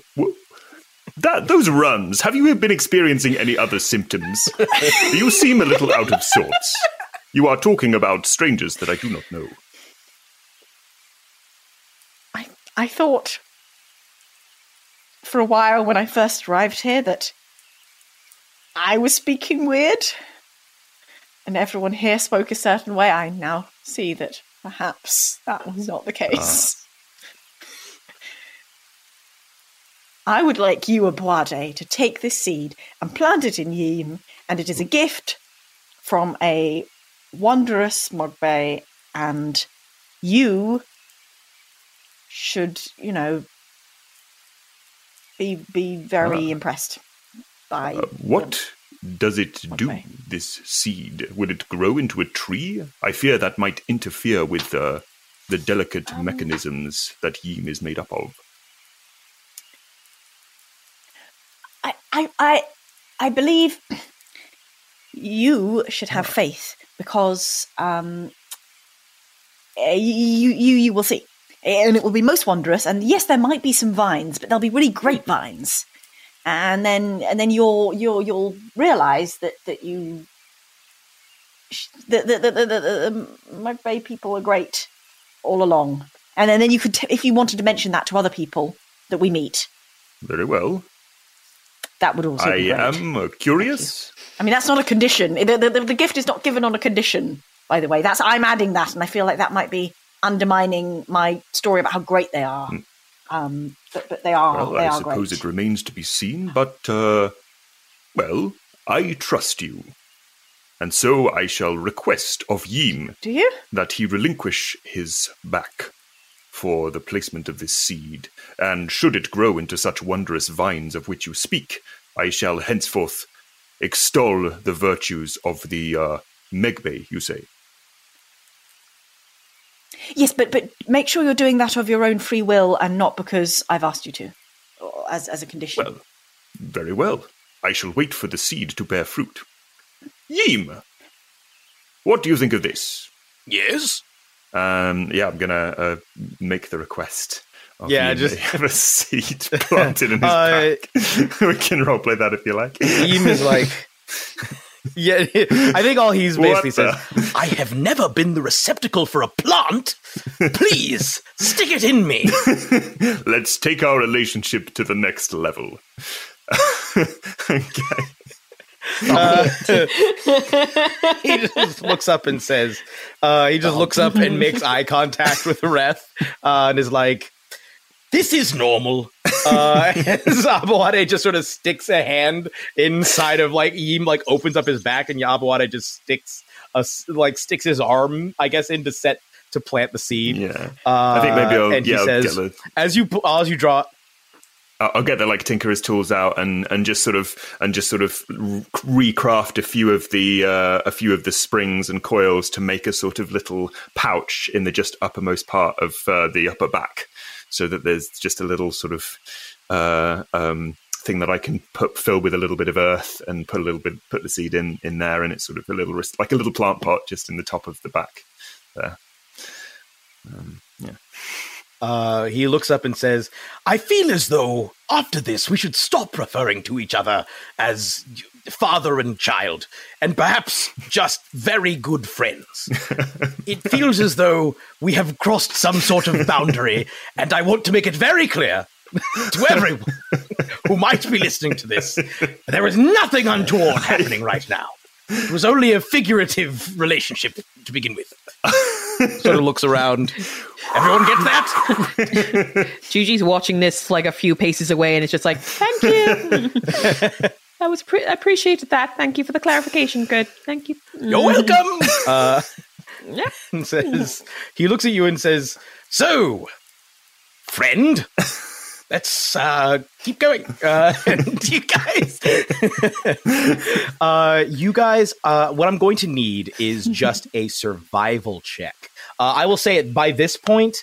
This is like a group survival check, so I need one of you to roll, whoever wants to, and whoever has the best survival. I will let Ref, because you are also familiar, not with all parts of the jungle, but with the jungle. I will let you. I think I will let both you and Abuade, because Abuade has also traveled quite a bit, though not necessarily through here. Actually, Abuade gets lost all the time. Never mind. I'll let you get advantage on this roll. Okay. Whoop, whoop. Oh, for goodness sake. Do I get advantage? No? Yeah, you have advantage. Ref gave you advantage. Oh, I do? Oh, sick. Yeah. Oh, okay, Yeah, right. I thought Abawade we can't had give you advantage. advantage. I was going to let him give you like a +2, but Right. then I thought I was like, no, actually, that dude. Oh, I mean, I don't Look, even he's have a very +2 to smart, survival, but so- his sense of direction. Yeah, his sense of direction is not great.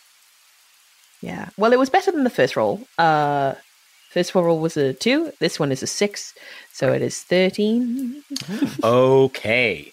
You are traveling through difficult terrain here. The ground is not even.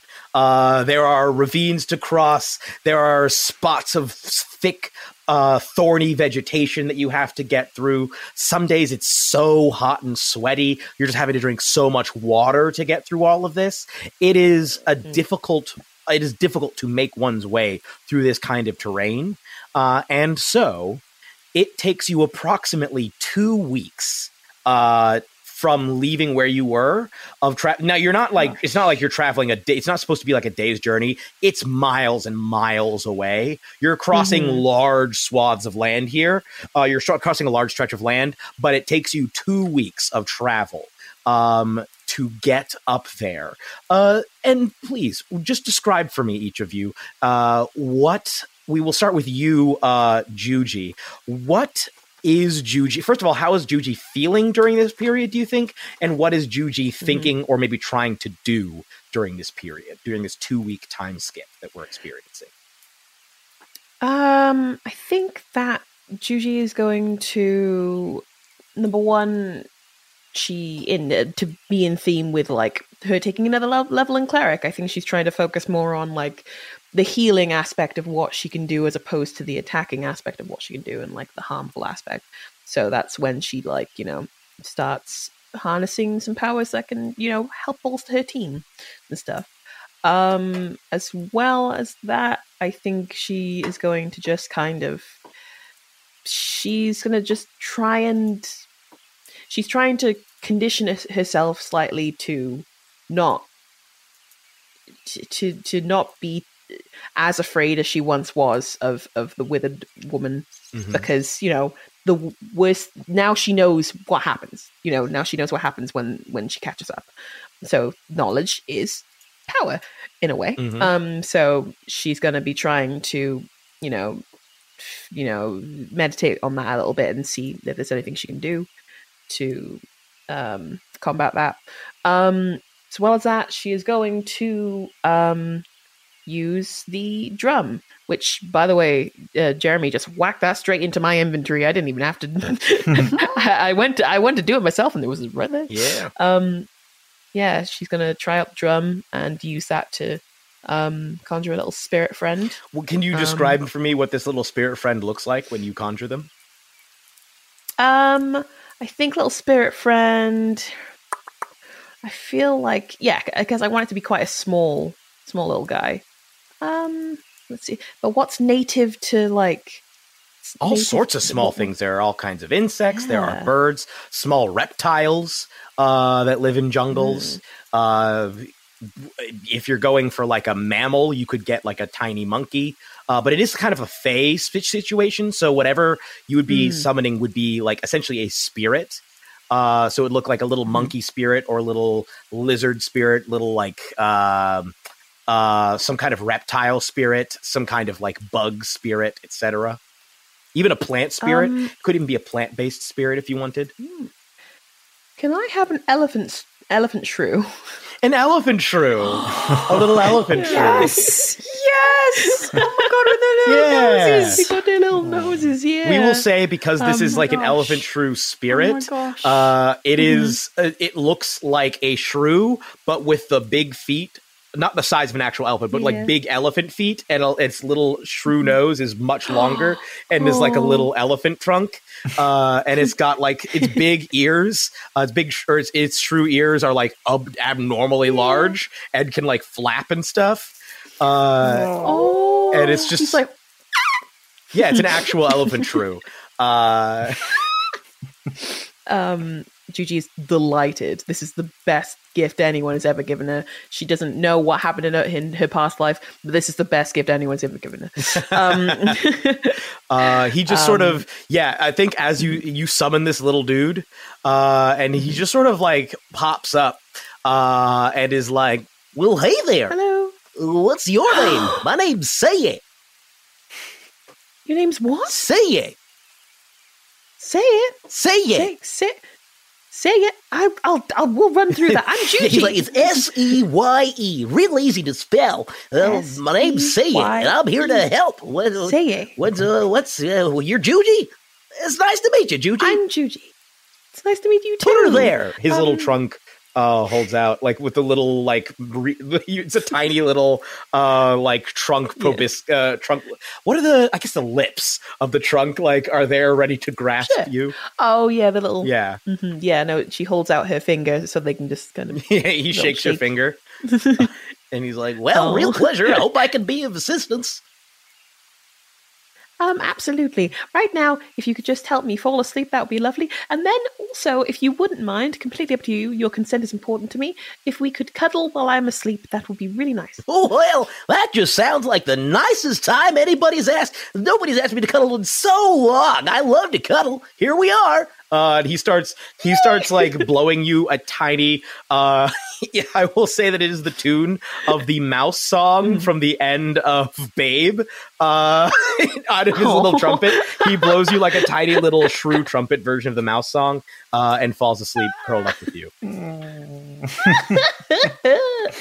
That's very nice. Okay, that's how she falls asleep for the time that they're traveling. One last thing. She is going to quickly run by Jimo's family and just ask them if they know anything about Ogama or Empress Takumba. Yeah, they would. Takumba. They would essentially. I'll rather than having play out every single person. Bunmi only knows what she's been told. I think Bere would kind of like, oh yeah, essentially say she fell after the empire had completely fallen apart, but she knows that like it was very powerful. It united a lot of different groups of people. She will caution you though that it can be somewhat controversial. Some people were very pro Ogama. Some see Ogama and Takumba as tyrants who were trying to force people of different groups, of different lineages together who did not wish to be together. Opinions are pretty split. There was also an attempt to change people's ways of life. She says that like some people really didn't sit right with some people, other people were in favor of it, etc. And I think Ifeya would essentially be like, would roll her eyes and be like, oh yeah, that's essentially, Jimo is super pro Ogama and Wakonyingo, and just basically, if you're going to talk about it, make sure you don't give an opinion, because otherwise you're just looking to start an argument. Especially if we're talking among Amere. And actually, she would explain to you that's why if you guys actually stop off with them over in Odiayaba, that it's the reason why there are like a lot of, you could run into quite a few Swala people, and even a few Iron Master people in that city. So that's what they would explain. Cool. Awesome. And that's me. Yeah. And we will go quickly to Abawade. Is there anything that you would like to do? And how are you feeling as well over the next 2 weeks here?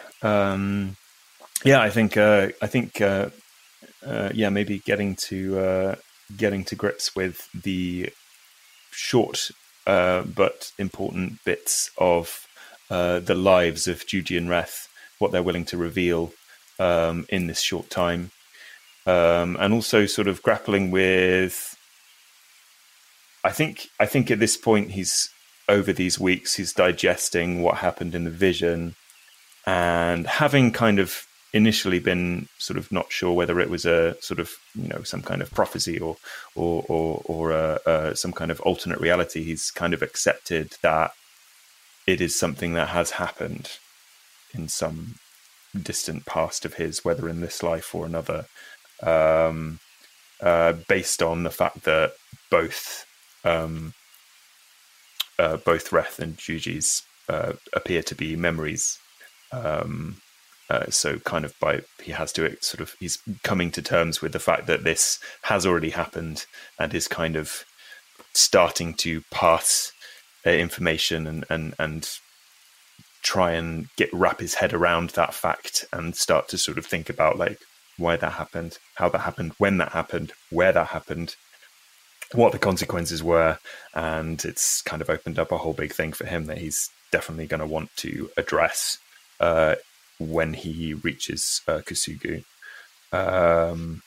He's also going to water the seedling every day so that it grows all like healthy and strong, and encourage Yim to do duets with Seye, is it? Seye. Yeah, with Seye on his musical saw arm, with Seye playing the trumpet. Maybe play some fun little duets there in the nighttime. And also like maybe way too maybe high, a few short discussions about what to do with these stones that are just sitting in the bag, like whether they pose a danger at the moment, whether are there any experiments to be had about briefly maybe touching them, seeing what more visions can come, or anything like that. So like it would be interesting. Would it be fair to say that the group kind of decides to run experiments when you're in a more settled area, not just like out in the wilderness, traveling, and you can actually be like, okay, it's your more controlled environment essentially. Okay, cool. So the absolutely lovely. Is that it for Abawade? Yeah, I'd say so. Yeah. All right. Awesome. Throughout, Yim regales you all with various tales. You're really not sure how much of what he's saying is true, because after a certain point, it really starts to beggar belief.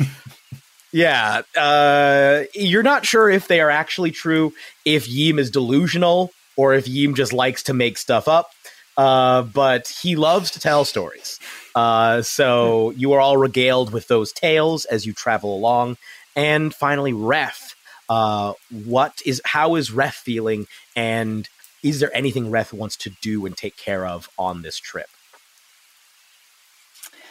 Not especially. I think they are just avoiding Boonmi and enthusiasm for violence, really.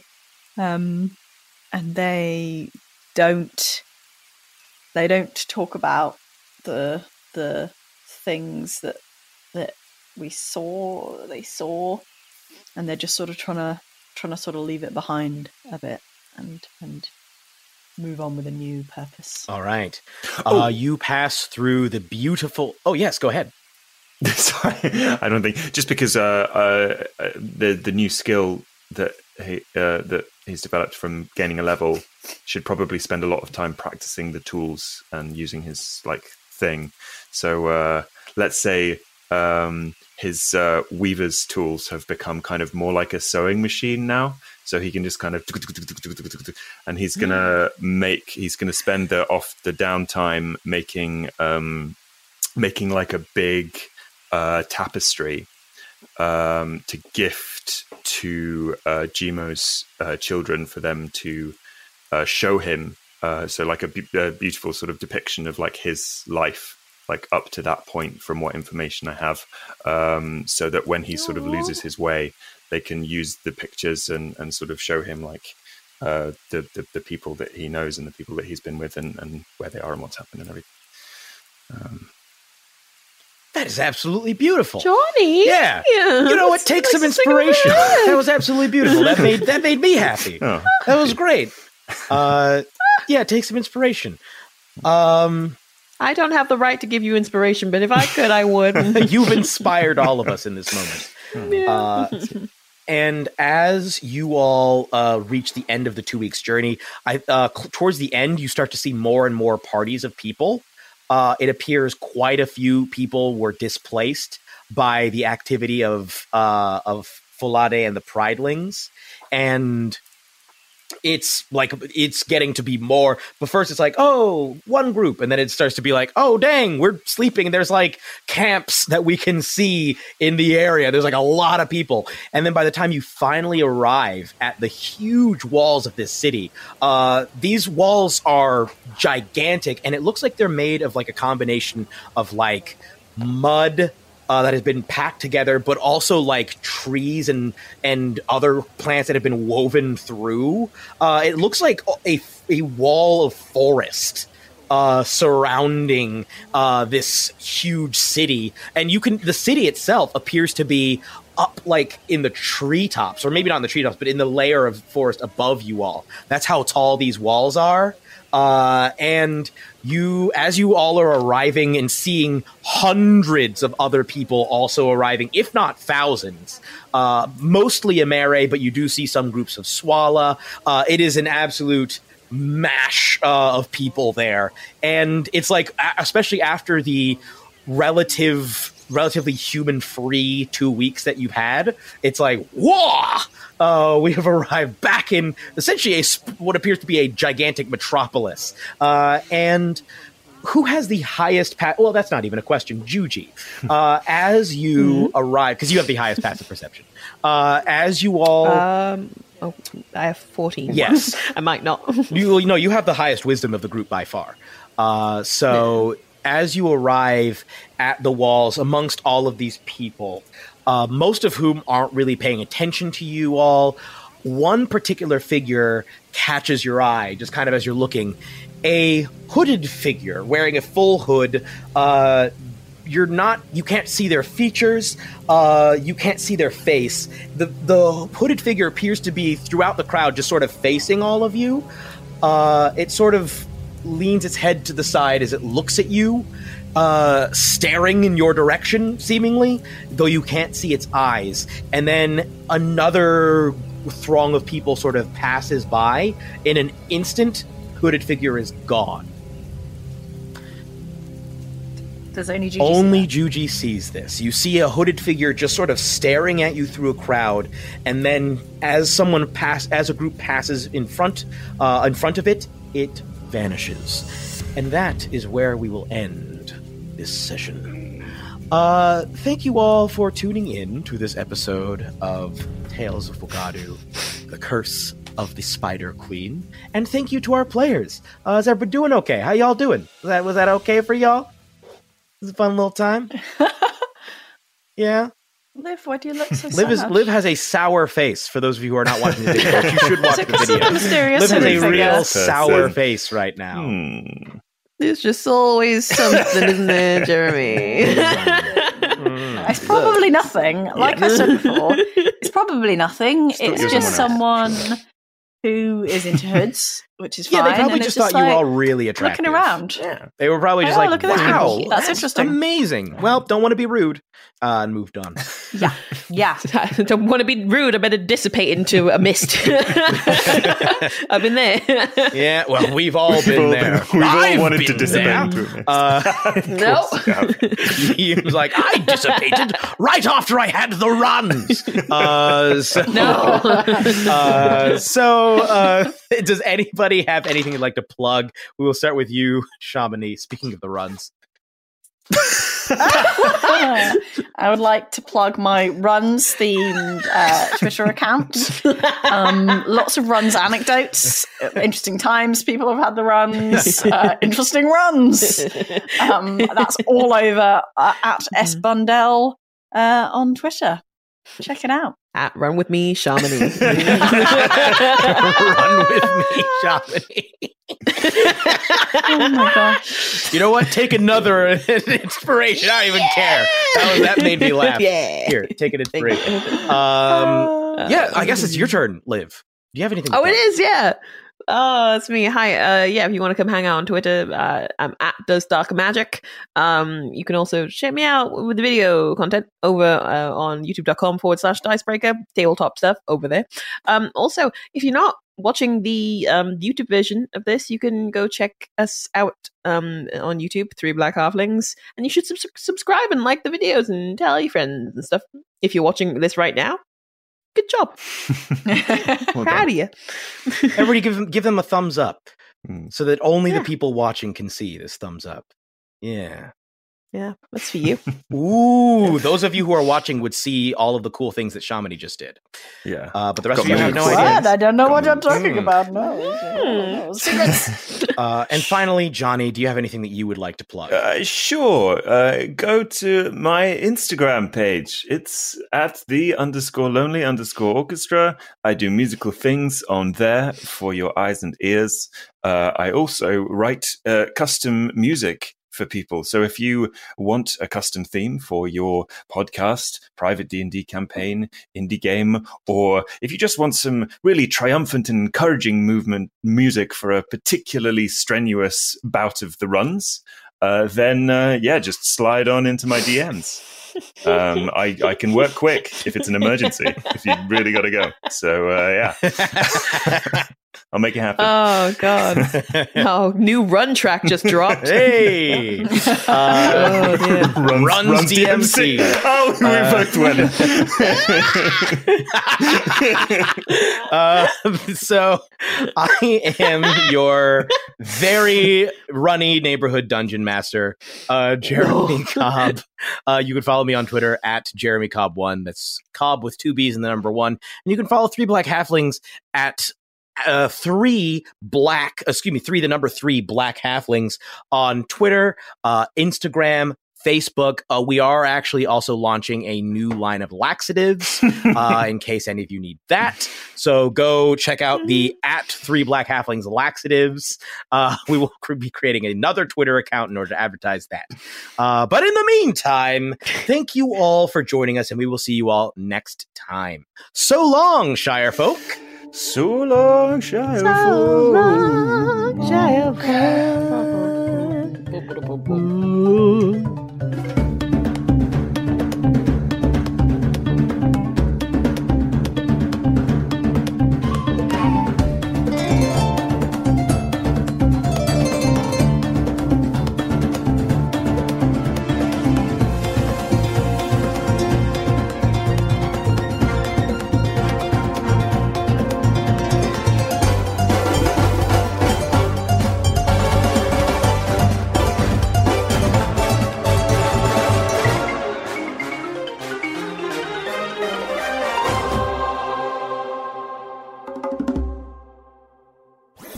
That was a HeadGum podcast.